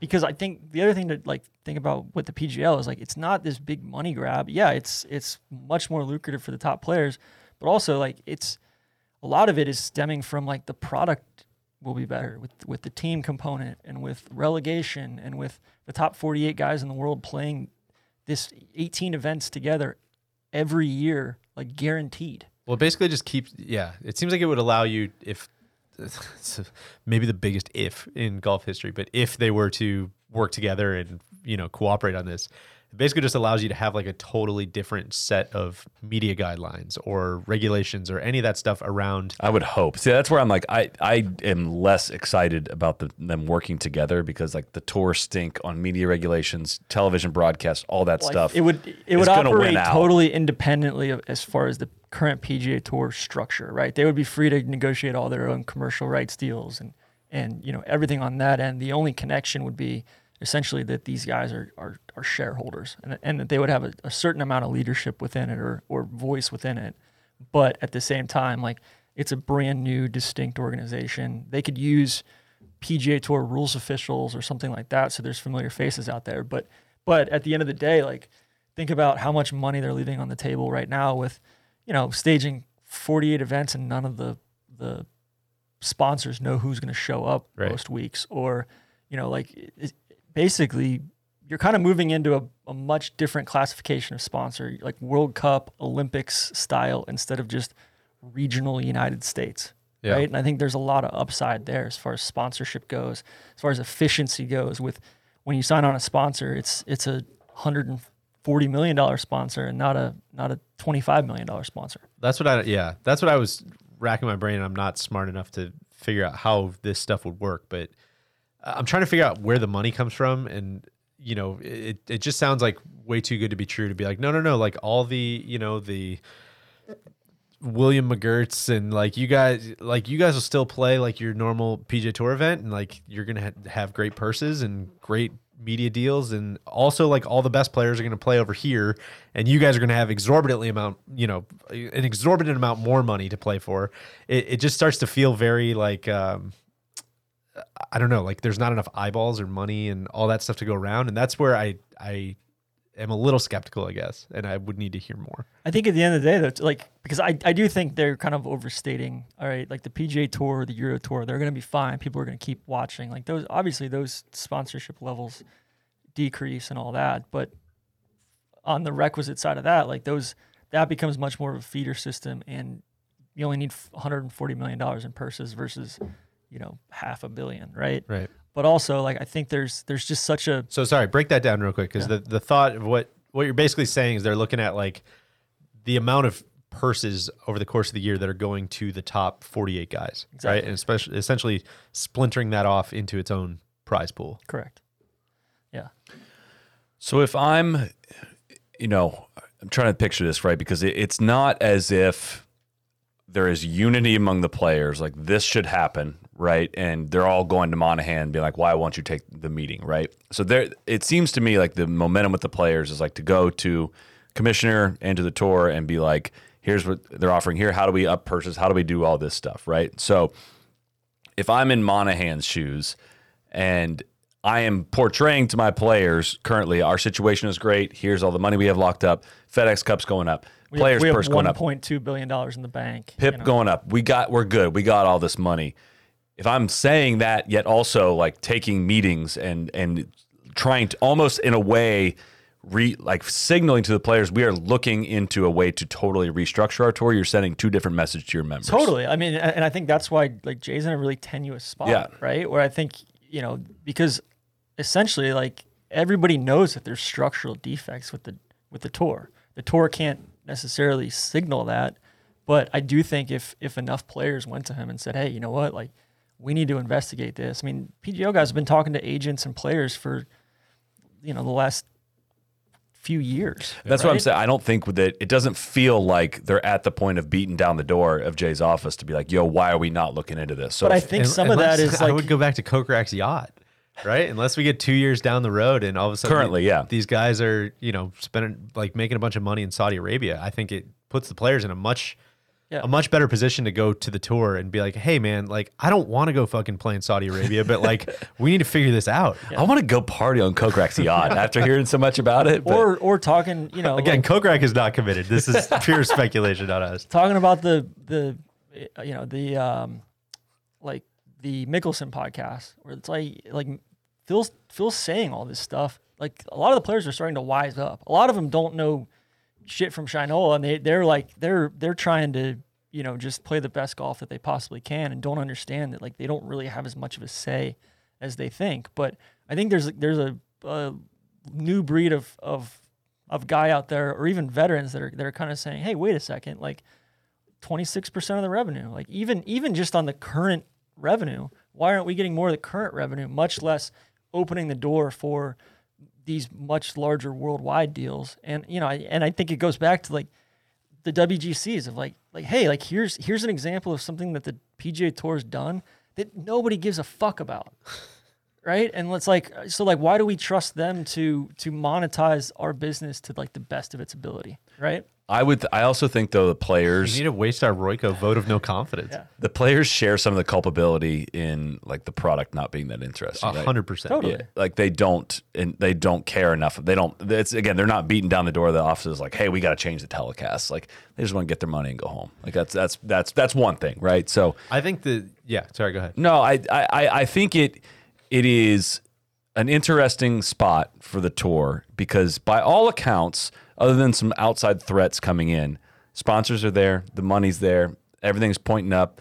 Ratings are what they have pretty much always been. They're not cratering, right? As much as like it's not fun to watch. They're bleeding away a little bit. I mean, right? A little bit, but it's not like a dying sport. It's not like that more was just the Tiger effect. Yeah, going more away. events are popping up, and there just doesn't seem to be a shortage of opportunities for events, right? So internally, there's almost no chance I would imagine they're screaming or looking around being like, wow, we got to gut things. We got to change our whole entire structure. We got to do all that. And until it becomes like apparent, like very apparently clear that 75 to 90% of the top players are insistent on this happening or they're jumping ship.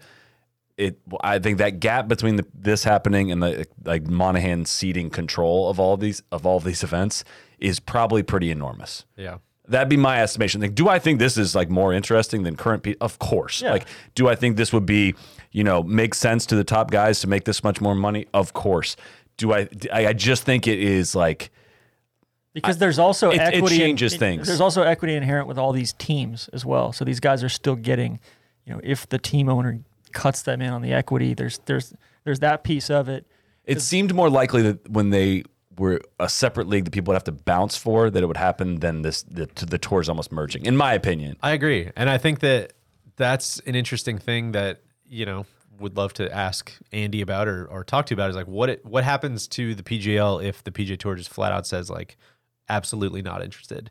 Do they then swing back the other way to, yeah. Okay, cool, I guess then we'll get the war chest out and we'll try to just pick off your best guys and figure it out? Why does the PGA Tour need the PGL? Why can't they set up this That's structure? what I was going to say. That was going to be the last thing I was going to say was what's to stop the tour from looking into taking a meeting, looking under the hood of this and poaching it into what would probably be a much worse version of. That's a great question. And I think some of it's just a lack of creativity or a lack of like motivation to do so, right? They want to keep the status quo. They want to keep. Yeah. Well, I think a lot of it too is, and I understand why this happens, but a lot of, I think shifting to something like this is essentially, I don't think you can do this and the FedEx Cup, right? Like I think you'd have to almost blow it all up. And to your point, Solly, like I don't see a huge reason to do that.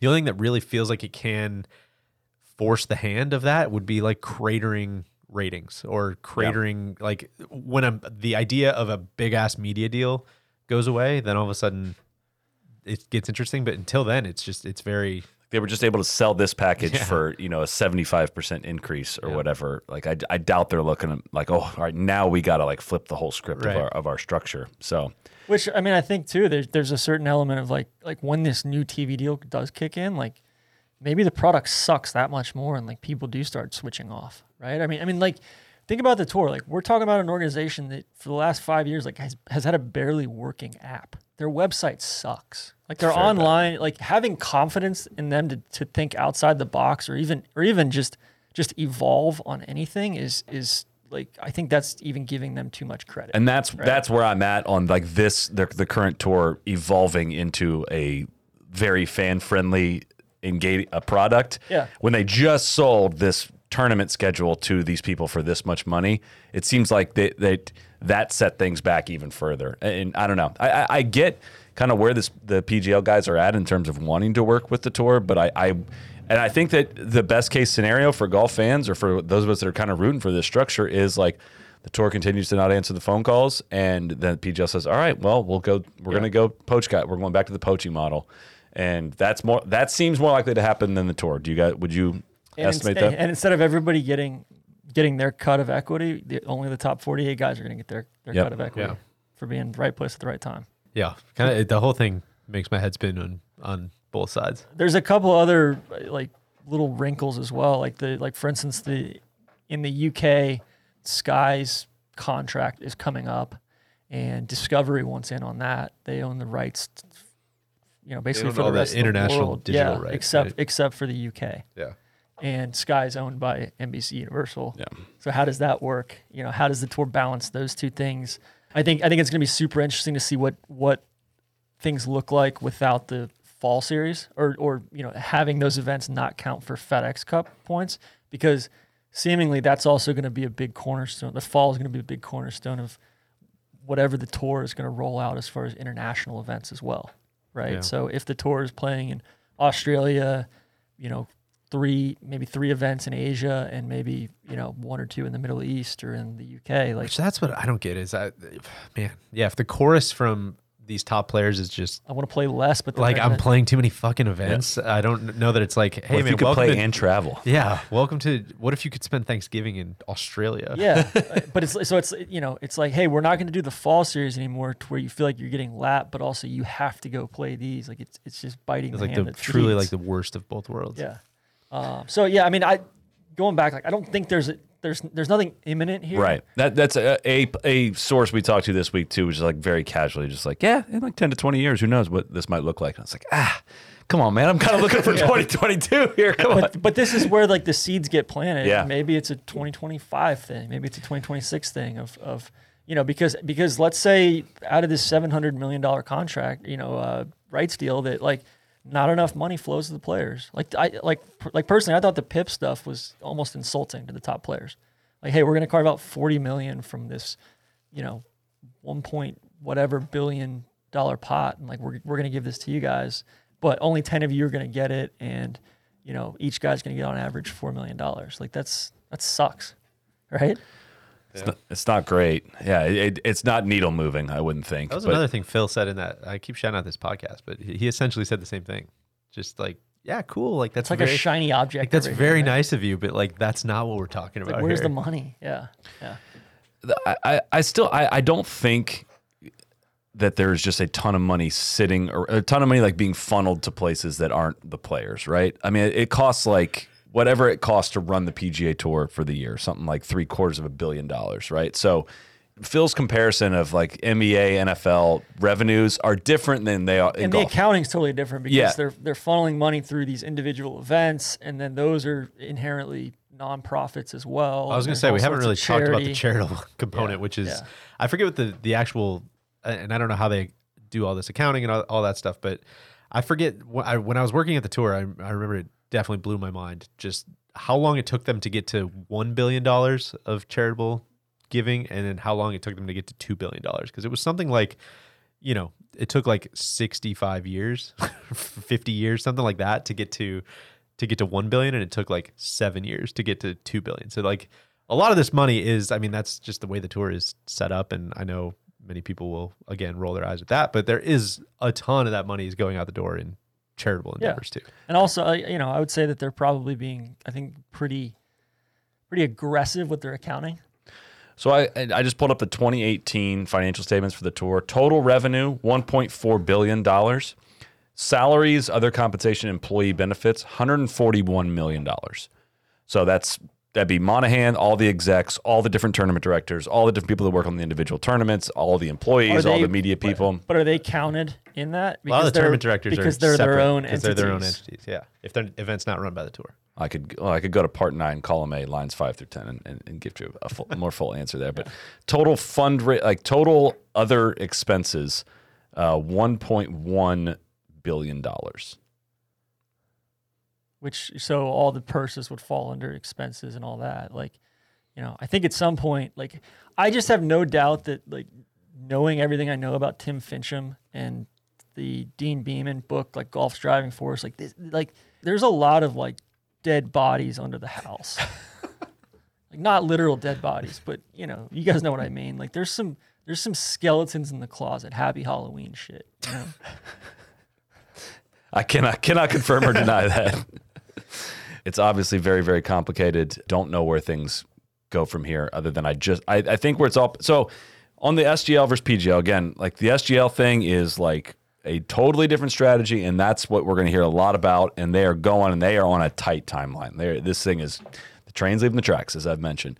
PGL seems to be on no timeline of any kind, if we can say, and probably not going to be what we hear about in the coming months. They have still said, I think they've been repeatedly saying they're targeting their first event for January 2023. So that date is out there, whether that's fungible and whether, I don't know how that works, but just for context, that's what they have said. So, I mean, basically giving them the same treatment, like pros. Well, I think, again, starting with the players, I mean, I think it's interesting to think about this. And so let me start with this, that all these pros and cons that we're talking about assume some sort of partnership and assume basically like the PGA Tour signing off, like turn the keys, let's go with what you're proposing here, which is obviously fairly unlikely that it'll be that simple, but let's just, for argument's sake, let's talk about it in that way. So I think the first pro is that both like the stars and the rank and file players are seemingly earning more money without having to jump ship or nuke the tour or force any kind of bans or any kind of stuff like that.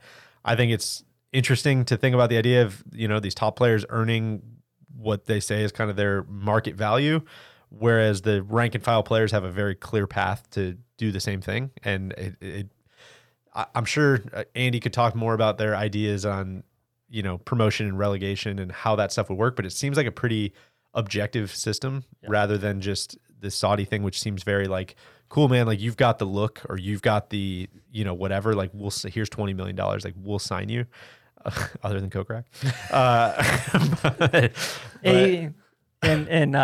Abe also sounds like somebody that's... No, Abe's got the look a little bit. No, I know. Yeah. He's really got the look. I think like some of his fellow players have called him dishonest Abe based on some of his talks with the Saudis. What I'm getting at, I don't think Kokrak has the look. He seems like an arbitrary place to spend money. But point is, I think that gets much more into the kind of F1, like who's your dad and what did he do for a living?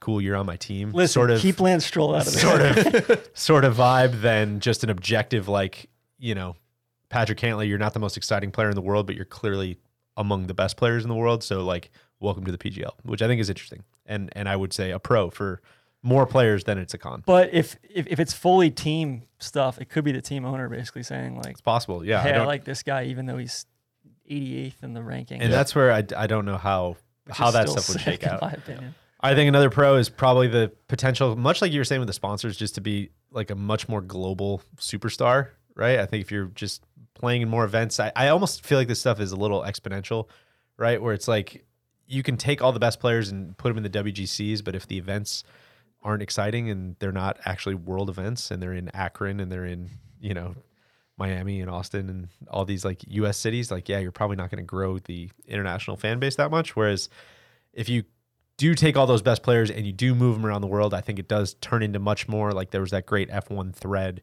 going around about, how these events just turn into like actual true events, which I'm sure you can speak to, Solly, and you can treat them like real athletes and there's actual storylines and there's actual like they're employees of this thing and you can do whatever you want as far as the storylines and as far as covering it like a real sport instead of just all these guys are gentlemen. Right. A couple more on the pros for players list. I think, again, we mentioned this, but no conflicts with the majors is a very big deal. No threat of a ban is a very big deal. Having a set schedule, I think, is both. I put that both in my pros and cons list. I mean, it's a big deal to know that, okay, I know I have to play these 18 events. No ifs, ands, or buts. If I'm having a kid, I can't take the week off. I still need to be at the event is a very, like, that's a huge deal. But it's also very nice to just know, like, oh my God, that means I have however many weeks off every year, and I have a 4-month off season, and I have all these times that like I know I'm not playing golf. I mean, how good was John Rahm talking about that on the podcast this week, where it's just like, dude, it was like 2 straight years where I just didn't rest at all. Yeah. Like, that's fucked up. I think there's something as far as like immediacy. I think there's a chance to be like the face of like a founding team. You know, I think if you look at like, I don't know nearly enough about soccer, Premier League, Champions League, any of that stuff, but I would imagine all those teams have like their legacy dudes, right? Yeah. Who are kind of the founding members of that team. You see it in football where like you still talk about so many of those, you know, the Johnny Unitas's and like people like that are kind of like the face of those teams. And I think the other big one is just it could be more events, right? That these guys are playing, but it's also 54 hole events instead of 72 hole events is a pretty key distinction. I've definitely been deep on this block of like, man, other than the majors, I'm not dying to watch golf on a lot of Thursday afternoons. Like I'm just not. If I'm being realistic, I've Or maybe these are Monday, Tuesday, Wednesday events, and they're in prime time, you know, or something like there's much less rigidity or structure to what they have to do schedule wise. There was going to the Formula One race kind of made me think too of like, why not everyone playing on this day at this golf course at this event needs to be playing for the same thing. Like they have Formula 4, they have women's series races in between practice sessions and all that stuff, and like it flows for the people that are just like there to watch racing. Like, it's kind of cool. Like there go the women, and there's a crash on turn 1. What if like if this like PGL a festival, thing, you have right? 48. These 48 dudes are doing their team thing, and then like the right behind them are like the dudes that are playing for the stroke play tournament. Yeah. And like on one side of the golf course, it could be maybe it's 48 guys on each side, and like you don't have to have. That's a way of merging like all of this stuff, right? And that's very interesting. I mean, the whole time I'm thinking like, dude, how could they not have tournaments where they're weaving women into these events? Like they have the WGCs are 80 people. Like you could have 50 women on the other side of the golf course if you wanted to. And just think about that, just from a like the chance of just.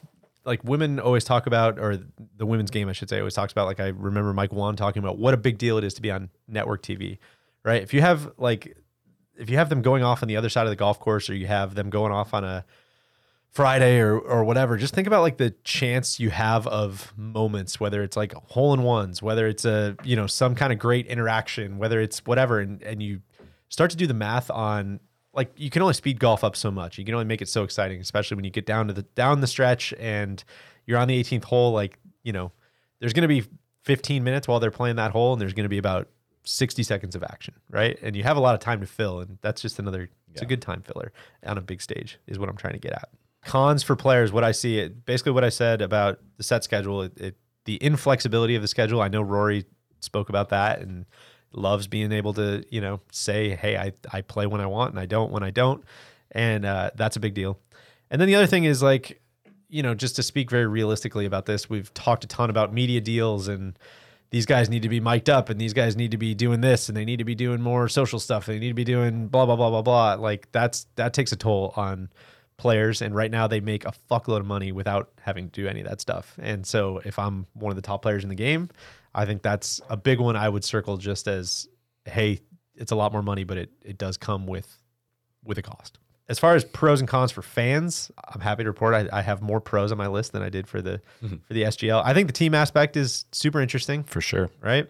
A chance to build a new media deal kind of around those top guys, almost to take like the best parts of the existing media deal while also building out, like I keep saying, mic'd up players is a very, very obvious example of something that would be great. Well, it's like everybody has like there's a midfield battle. There's like it gives you the wherewithal to kind of keep track of everything a little bit better versus it being 154 guys and you can maybe keep track of 15 of those guys. Instead, it's going to be, hey, you know what? These guys here's the bottom of the mixed race late in the season. You know what? The bottom 4 guys are getting relegated. Well, it'd be sick to be like, God, Red Bull's got to drop Kuchar, man. Like he is just killing that team. They got, Ludwig is Ludwig guy is coming up the ranks. We gotta replace him. He's got to come in. Yeah, but he loves his like that. There are so many layers to like. Just think about when Matt Kuchar's I'm just using him as an example. His decline started in stroke play. Did you really notice it? Like for a while, you'd be like, whatever happened to that guy? Kind of. Whereas, like, we can tell you all about what Nikita Mazepin has done as the lowest rated driver in Formula One this year, because like you have the context for it if it's all contained within a set number of people versus this whole system. Yeah, I mean those are obvious, I think, for fans. It goes back to like context, right? There's that's so much more context. I know I've mentioned this on the pod before, but one of my favorite things Randy ever said about the pod was he was talking about watching the Memorial on like a Thursday or Friday afternoon, and he was talking exactly about this, just a lack of context. And he's like, I sit down to watch it, and it just turns into like, hey, man, well, you're watching some golf here, huh? All right. Well, how about a John Rahm shot? Here you go. Hey. All right. You like that? How about a Ricky Fowler shot over here? Oh, pretty cool. Oh, let's check back in on what Rahm's doing. And it's just like this. It feels like the wallpaper, the screensaver just bouncing off the sides of the screen. It's just totally aimless on those early rounds. And I don't know how you do that I don't know how you fix that, I should say, without some sort of mic'd up element, some sort of like contained, trying a little bit. Something you can get your arms around. You can't get your fucking arms around it. 156 We can't even get them to field. cover the cut on Friday afternoons. And that's like the most obvious storyline you could possibly have. And yeah, I mean, there's tons of pros for fans and all of this. I think it just comes down to like, we're not as big of a part of this equation as we'd like to think we are.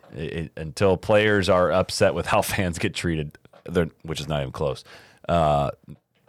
This all can make perfect sense to us and is not going to be potentially how pro golf plays out. Just because of that, I mean. And I think the only con I'll mention from a fan perspective, just to be as balanced as possible here, is I think it's a totally legitimate, I don't agree with it, but I think it's a totally legitimate gripe that like maybe pro golf shouldn't be turned into just a entertainment circus, right? Like maybe there's a lot of people who love the 156 guys, 72 holes, stroke play. That's going to be the way that we identify the best champion. And it's great that number 156 can beat number one on any given week. There's a lot of people who love that.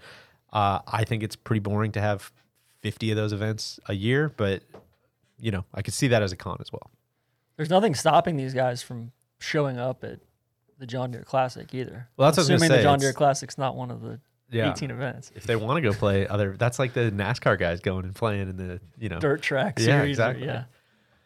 I don't know. I think that's about all I got. That pretty much exhausts my list. I just, at the bottom line, if you took anything from this, the Saudi League and the PGL are two radically different things. Vastly different things. And I am extremely confused by everything, right? Because it is, like I said, so much smoke. It's really hard to see. It's like going into a house that's just been burning. Like, I don't know where the fire started, right? I don't know. I don't know if there, maybe there's some flames in there still burning. I don't know what they are. It just seems like there's so much smoke. And when you clear it all out, it's not a ton there in terms of like, the best way I can sum it up, there's not some huge secret alliance where everyone's getting ready to jump. Yeah. Like, it is very undecided how this is going to play out. A lot of the people involved in this or close to being involved with it or think you'd be the ringleaders are as confused as to what is going on as we are relaying to you. It is unclear behind the scenes as to who is going to be doing this, if anyone. And the strategy of the Saudi League to roll out Norman and probably be announcing some golf courses soon, probably be releasing a schedule soon. I don't know if they have even one single commitment, and if they don't, other than Kokrak, of course, if they're trying to just like bully their way into getting people to commit, I really don't know. I hope that's clear in all this. It's like, I don't know, there's been times during the past couple of years where I feel like we've all been like, yo, this is getting ready to pop off. And I'm not sitting here saying that right now. I think it is getting ready to pop off, but I think the pops are much smaller than we thought they were going to be. The league is popping off. It's just not the players necessarily that we know or that I don't know. It's diet pop. Yeah, exactly. The Butterfield is coming to a close here. Lucas Herbert has a one-shot lead over Reed as we go to wrap up. We want to do a little what's in the bag, and then we'll talk a little Butterfield and see if that has wrapped up. Solly, you tell us what's in the bag. Usually it's what's in the bag, but this is not directly in the bag. All right, we're going to do, we do these sections where we talk about some kind of club or change we've made in our bags, but we've done some ads for Quater in the past. We've never really fully talked about like how great Quaders are and how often we're wearing them, at least for me. Like that's why I wanted to do this one today. I wear the Legend pretty much every round of golf. Extremely comfortable shoe, looks extremely stylish. I probably need a fresh pair because mine are starting to stink a little bit because they get worn so much. But also the Daily, the best possible name for a shoe you could have. I wear them. Get this, daily. I'm wearing a pair right now. DJ's got his on right now. They've got like this knit pair that or I guess what is these make mesh? I don't know what. Yours are different. There's different new kinds. iteration. There's mesh, there's knit, there's like a plaid kind of thing. And I think also like this is kind of what's in the bag. It's just what's in the travel bag. Sure. When you're There traveling. you go. I actually wear mine while I'm traveling. They're great airport shoes. The Slip wool on and ones, off. yes, they're slip on, slip off. The wool ones are my favorite. I'm on, I think, probably my 4th or 5th pair of those because I do wear them on the reg. We just wanted to give a shout out to our friends at Quader for that. Neil wears the moneymakers like crazy.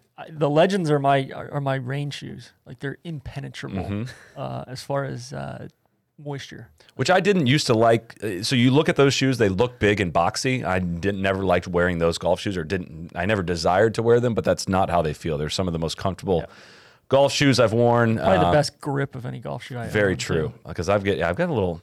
Been slipping, slide. I'm swaying too much in my swing. I can tell, and you need a good pair of sturdy golf cleats. So, what other golf news do we want to chat about?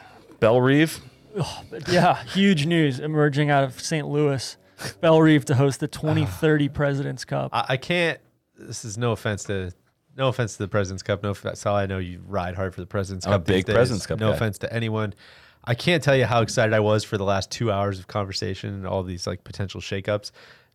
Imagine the exact opposite of that. It's just like, what if I told you this year that we're going to the Quill Hollow for the President's Cup on the horizon, Belle Reeve? Like, get the fuck out of here. No thanks. Unsubscribe. Where's the next U.S. one? I don't know if they announced it. Is it Medina? Oh, Medina. Yeah. That's right. That's right.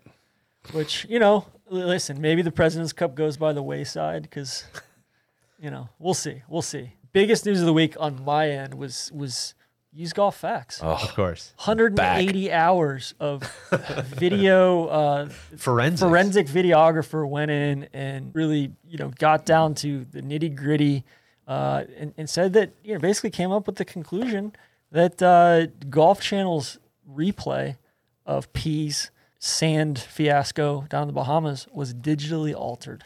wow. You believe that shit? Yeah, I do. 100%. It changes what I think about it.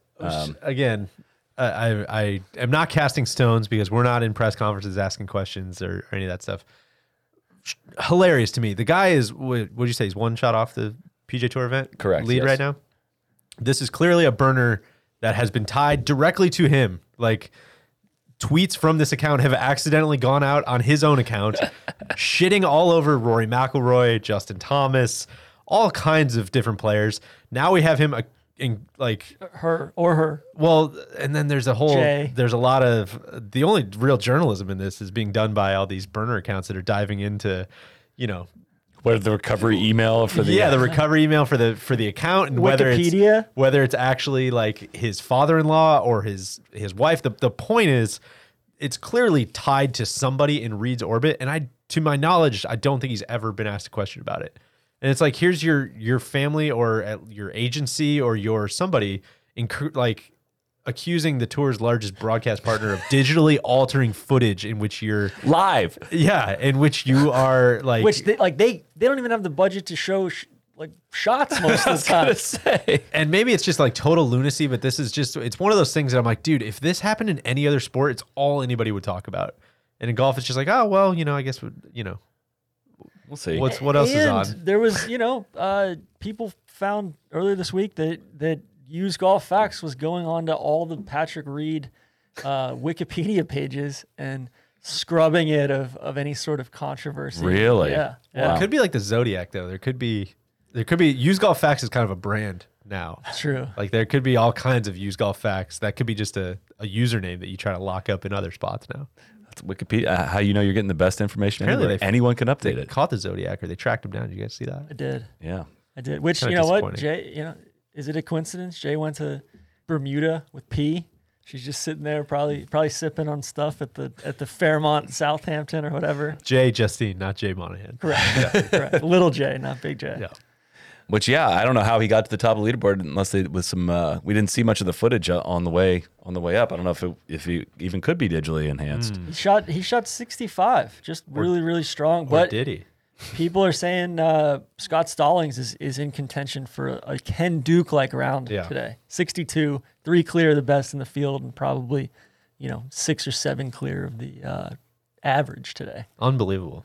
What was? Do we want to talk about Bermuda just as Sure on a macro, not the island, the tournament? The Butterfield. It's kind of wild that maybe intentional or unintentional that like the Saudi stuff pop-ish off this week against like truly one of the biggest messes of a tournament in terms of filling out a field I think I've ever seen. Like this is the example of what we're talking about, being too many events, being a bunch of guys that like do not move the needle, playing for whatever money, and like trimming this exactly out of the equation. Tommy Armour III declined a spot in the field. And I can't. So a couple things. I know I feel like I shit on this event pretty hard at the end of last week's podcast, which I will stand by. I don't shit on any of the people playing in it. I get it. Oh, yeah. Of course. It's a very like would play, would show up. It's been entertaining with the conditions yes, too. And it's kind of funny that the winner of this gets a master spot and a full FedEx Cup points, like the same as they get the winner of this event gets 500 FedEx Cup points in an event where they couldn't even fill out the field. Like they didn't even. Solly, you want to talk about manipulation? But I guess that's because they canceled This ain't even close. I think that's because they canceled the China event. I think that's why. But it's just talk about an answer to a question nobody's asking here. I think is kind of how I sum up this event. I mean, people are asking, hey, how do I find a tax haven? How do I launder my money? All that stuff. Butterfield's your answer. Strength of field is a 68 this week, which is out of 70, which is pretty. Let's see. It's pretty much kind of the strength of field that you'll get on the Europe. Like the 5 of the last 7 European Tour events have been less than this one, which have been very weak European Tour events. To be fair. This would be like the bottom rung of the PGA Tour. I think this is not your case of manipulation, if that's what you're angling for here. So, but they would have needed to reach. Not manipulation though. I'm trying to think of what the strength of field number is to actually clear where you don't default to the minimum first. So this is one of the rare PGA Tour events that defaults to the minimum of 24 first place points to the winner of the event. So they're manipulating. So this.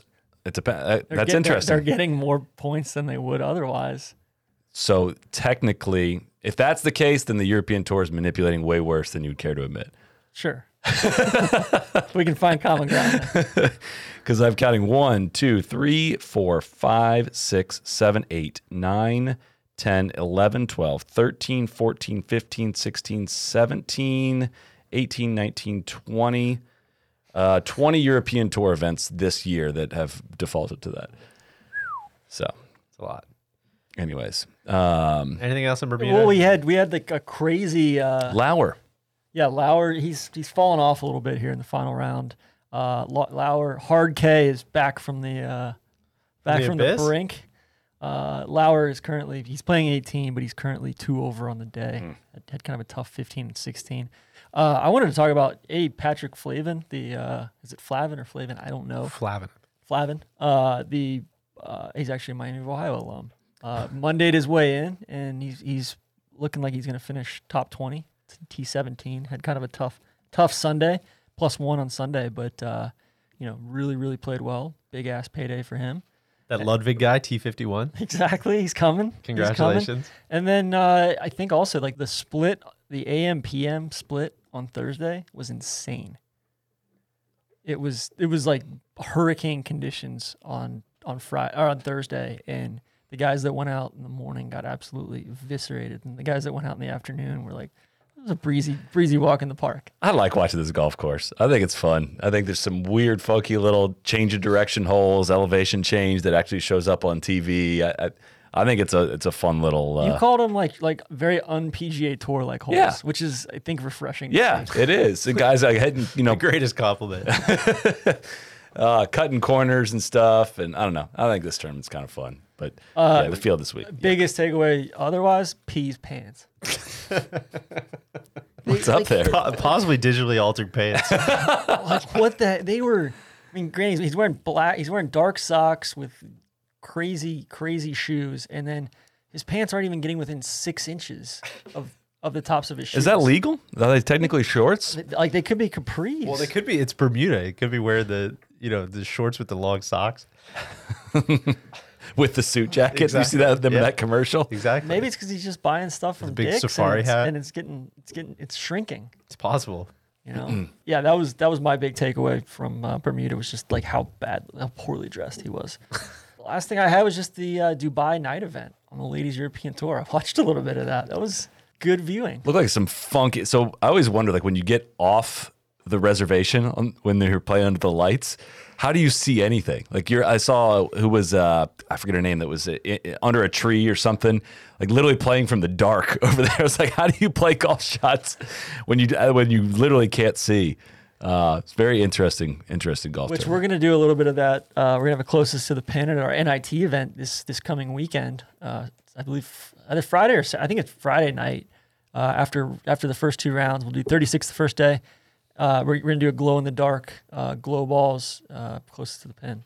Hell yeah. Awesome. What's the distance you got to take off the glow ball? 10, 15%? I don't know. We did it at Coins event. It felt like probably like 10 or 15%, Yeah. and the ball didn't spin at all either. So we're doing it from back of 9 green to 12 green over the trees. Oh, Yeah, interesting. and then we're gonna put the pin like on the slope so you can kind of Use a feeder. you can kinda run it in. Interesting. Yeah, and then we got a couple pros playing. Huber, Lauren Coughlin as well. It's going to be so the NIT is our Nest Invitational Tournament. It's the culmination of all the events we have through our Nest membership platform. If you're interested, you can go to nolayingup.com/join. Do it now because then you can get involved with the 2022 member gift, which will be going out in the beginning of the year. Neil could tell you a lot more about this as well. But a lot of events have been held all over the country, and winners and qualifiers from all those will be coming together here in Jax at Jax Beach this coming week for our second annual tournament. We're very excited about that. So, And we've got Taurus Sauce Grand Rapids Big one this week. at 3. Yep, episode 3, Grand Rapids, and then we've got the Loop, and then we've got Kingsley Club after that, just to mark your calendars for upcoming episodes, upcoming podcasts we got. who could say? Yeah. We got Mike DeVries coming on this coming week to chat about his footprint in golf architecture in the state of Michigan and his career and what he's got going on down in Tasmania as well and all kinds of stuff. So. You know what? I don't want to hype it up too much, but I think Grand Rapids was like one of my favorite days of It was really good. Taurus Sauce we've ever done. Yeah, So I agree. I think it's gonna go down as one of my favorite episodes too. I'm very pumped about it. Wednesday, 9 p.m. Eastern on our YouTube channel. You can find that there if you want to be a part of the live premiere, and it'll be there forever as well. So, Quick around the horn section. Sure. TC, what are you burning on? I want to give a big pat on the back Corn Ferry Tour for getting Corn Ferry Tour Q School final round televised, or I think it's Live on, streaming, I think it's on yeah. NBC Sports Gold, not on the cock for some reason. Next Sunday, 10 to 4, from the Landings Club in Savannah. I think it's one of the best, like, coolest days of golf out there. Guys are truly playing for their livelihood, and I applaud them for showing it. Hell yeah. I'll give a shout out to Neil. We played a Hickory event this week at the Winter Park 9. Shout out to our friends at Louisville Golf for some rental clubs on that one. But it was blast. Neil hit the shit out of the ball. It looked like the 97 Masters out there. There's all these like it's it was a bit of an older field. I'll say very welcoming field. It was great to meet a bunch of new people, but they're kind of slapping it around, and Neil's absolutely just complete aerial attack with the hickories. Like it just the crack of the bats just ringing out around the golf course. It was very cool. So shout out. And then he got attacked by ants. And he got a legitimate fire ants situation. I posted that on the NLU Instagram, giving a heartfelt apology to Bryson, saying that we had no idea what was really, at risk here. And Bryson, very, very cordially came back in the DMs. Just said, I was trying to tell you guys. You got to just tough it out, though, right? I've had a nice, fun little back and forth with him. And then I'll also give a shout out to, I saw last night in Soho, Edgar Wright movie this weekend. It was awesome. Go check it out. I wasn't prepared for the Around the Horn section. I just want to give a shout out to Fall. yeah. Fall and Jax. We got the sliding doors of our house open this weekend and sit back watching football and not a crazy travel schedule right now. Is the time of the year it's nice to be in Jax, and I'm very, very excited about it. Are you guys dressing up tonight? I didn't do the whole dress up. You got a costume? I have to. I have kids. Yeah. What are you going to be? I'm Mr. Incredible. Oh, that's a big one.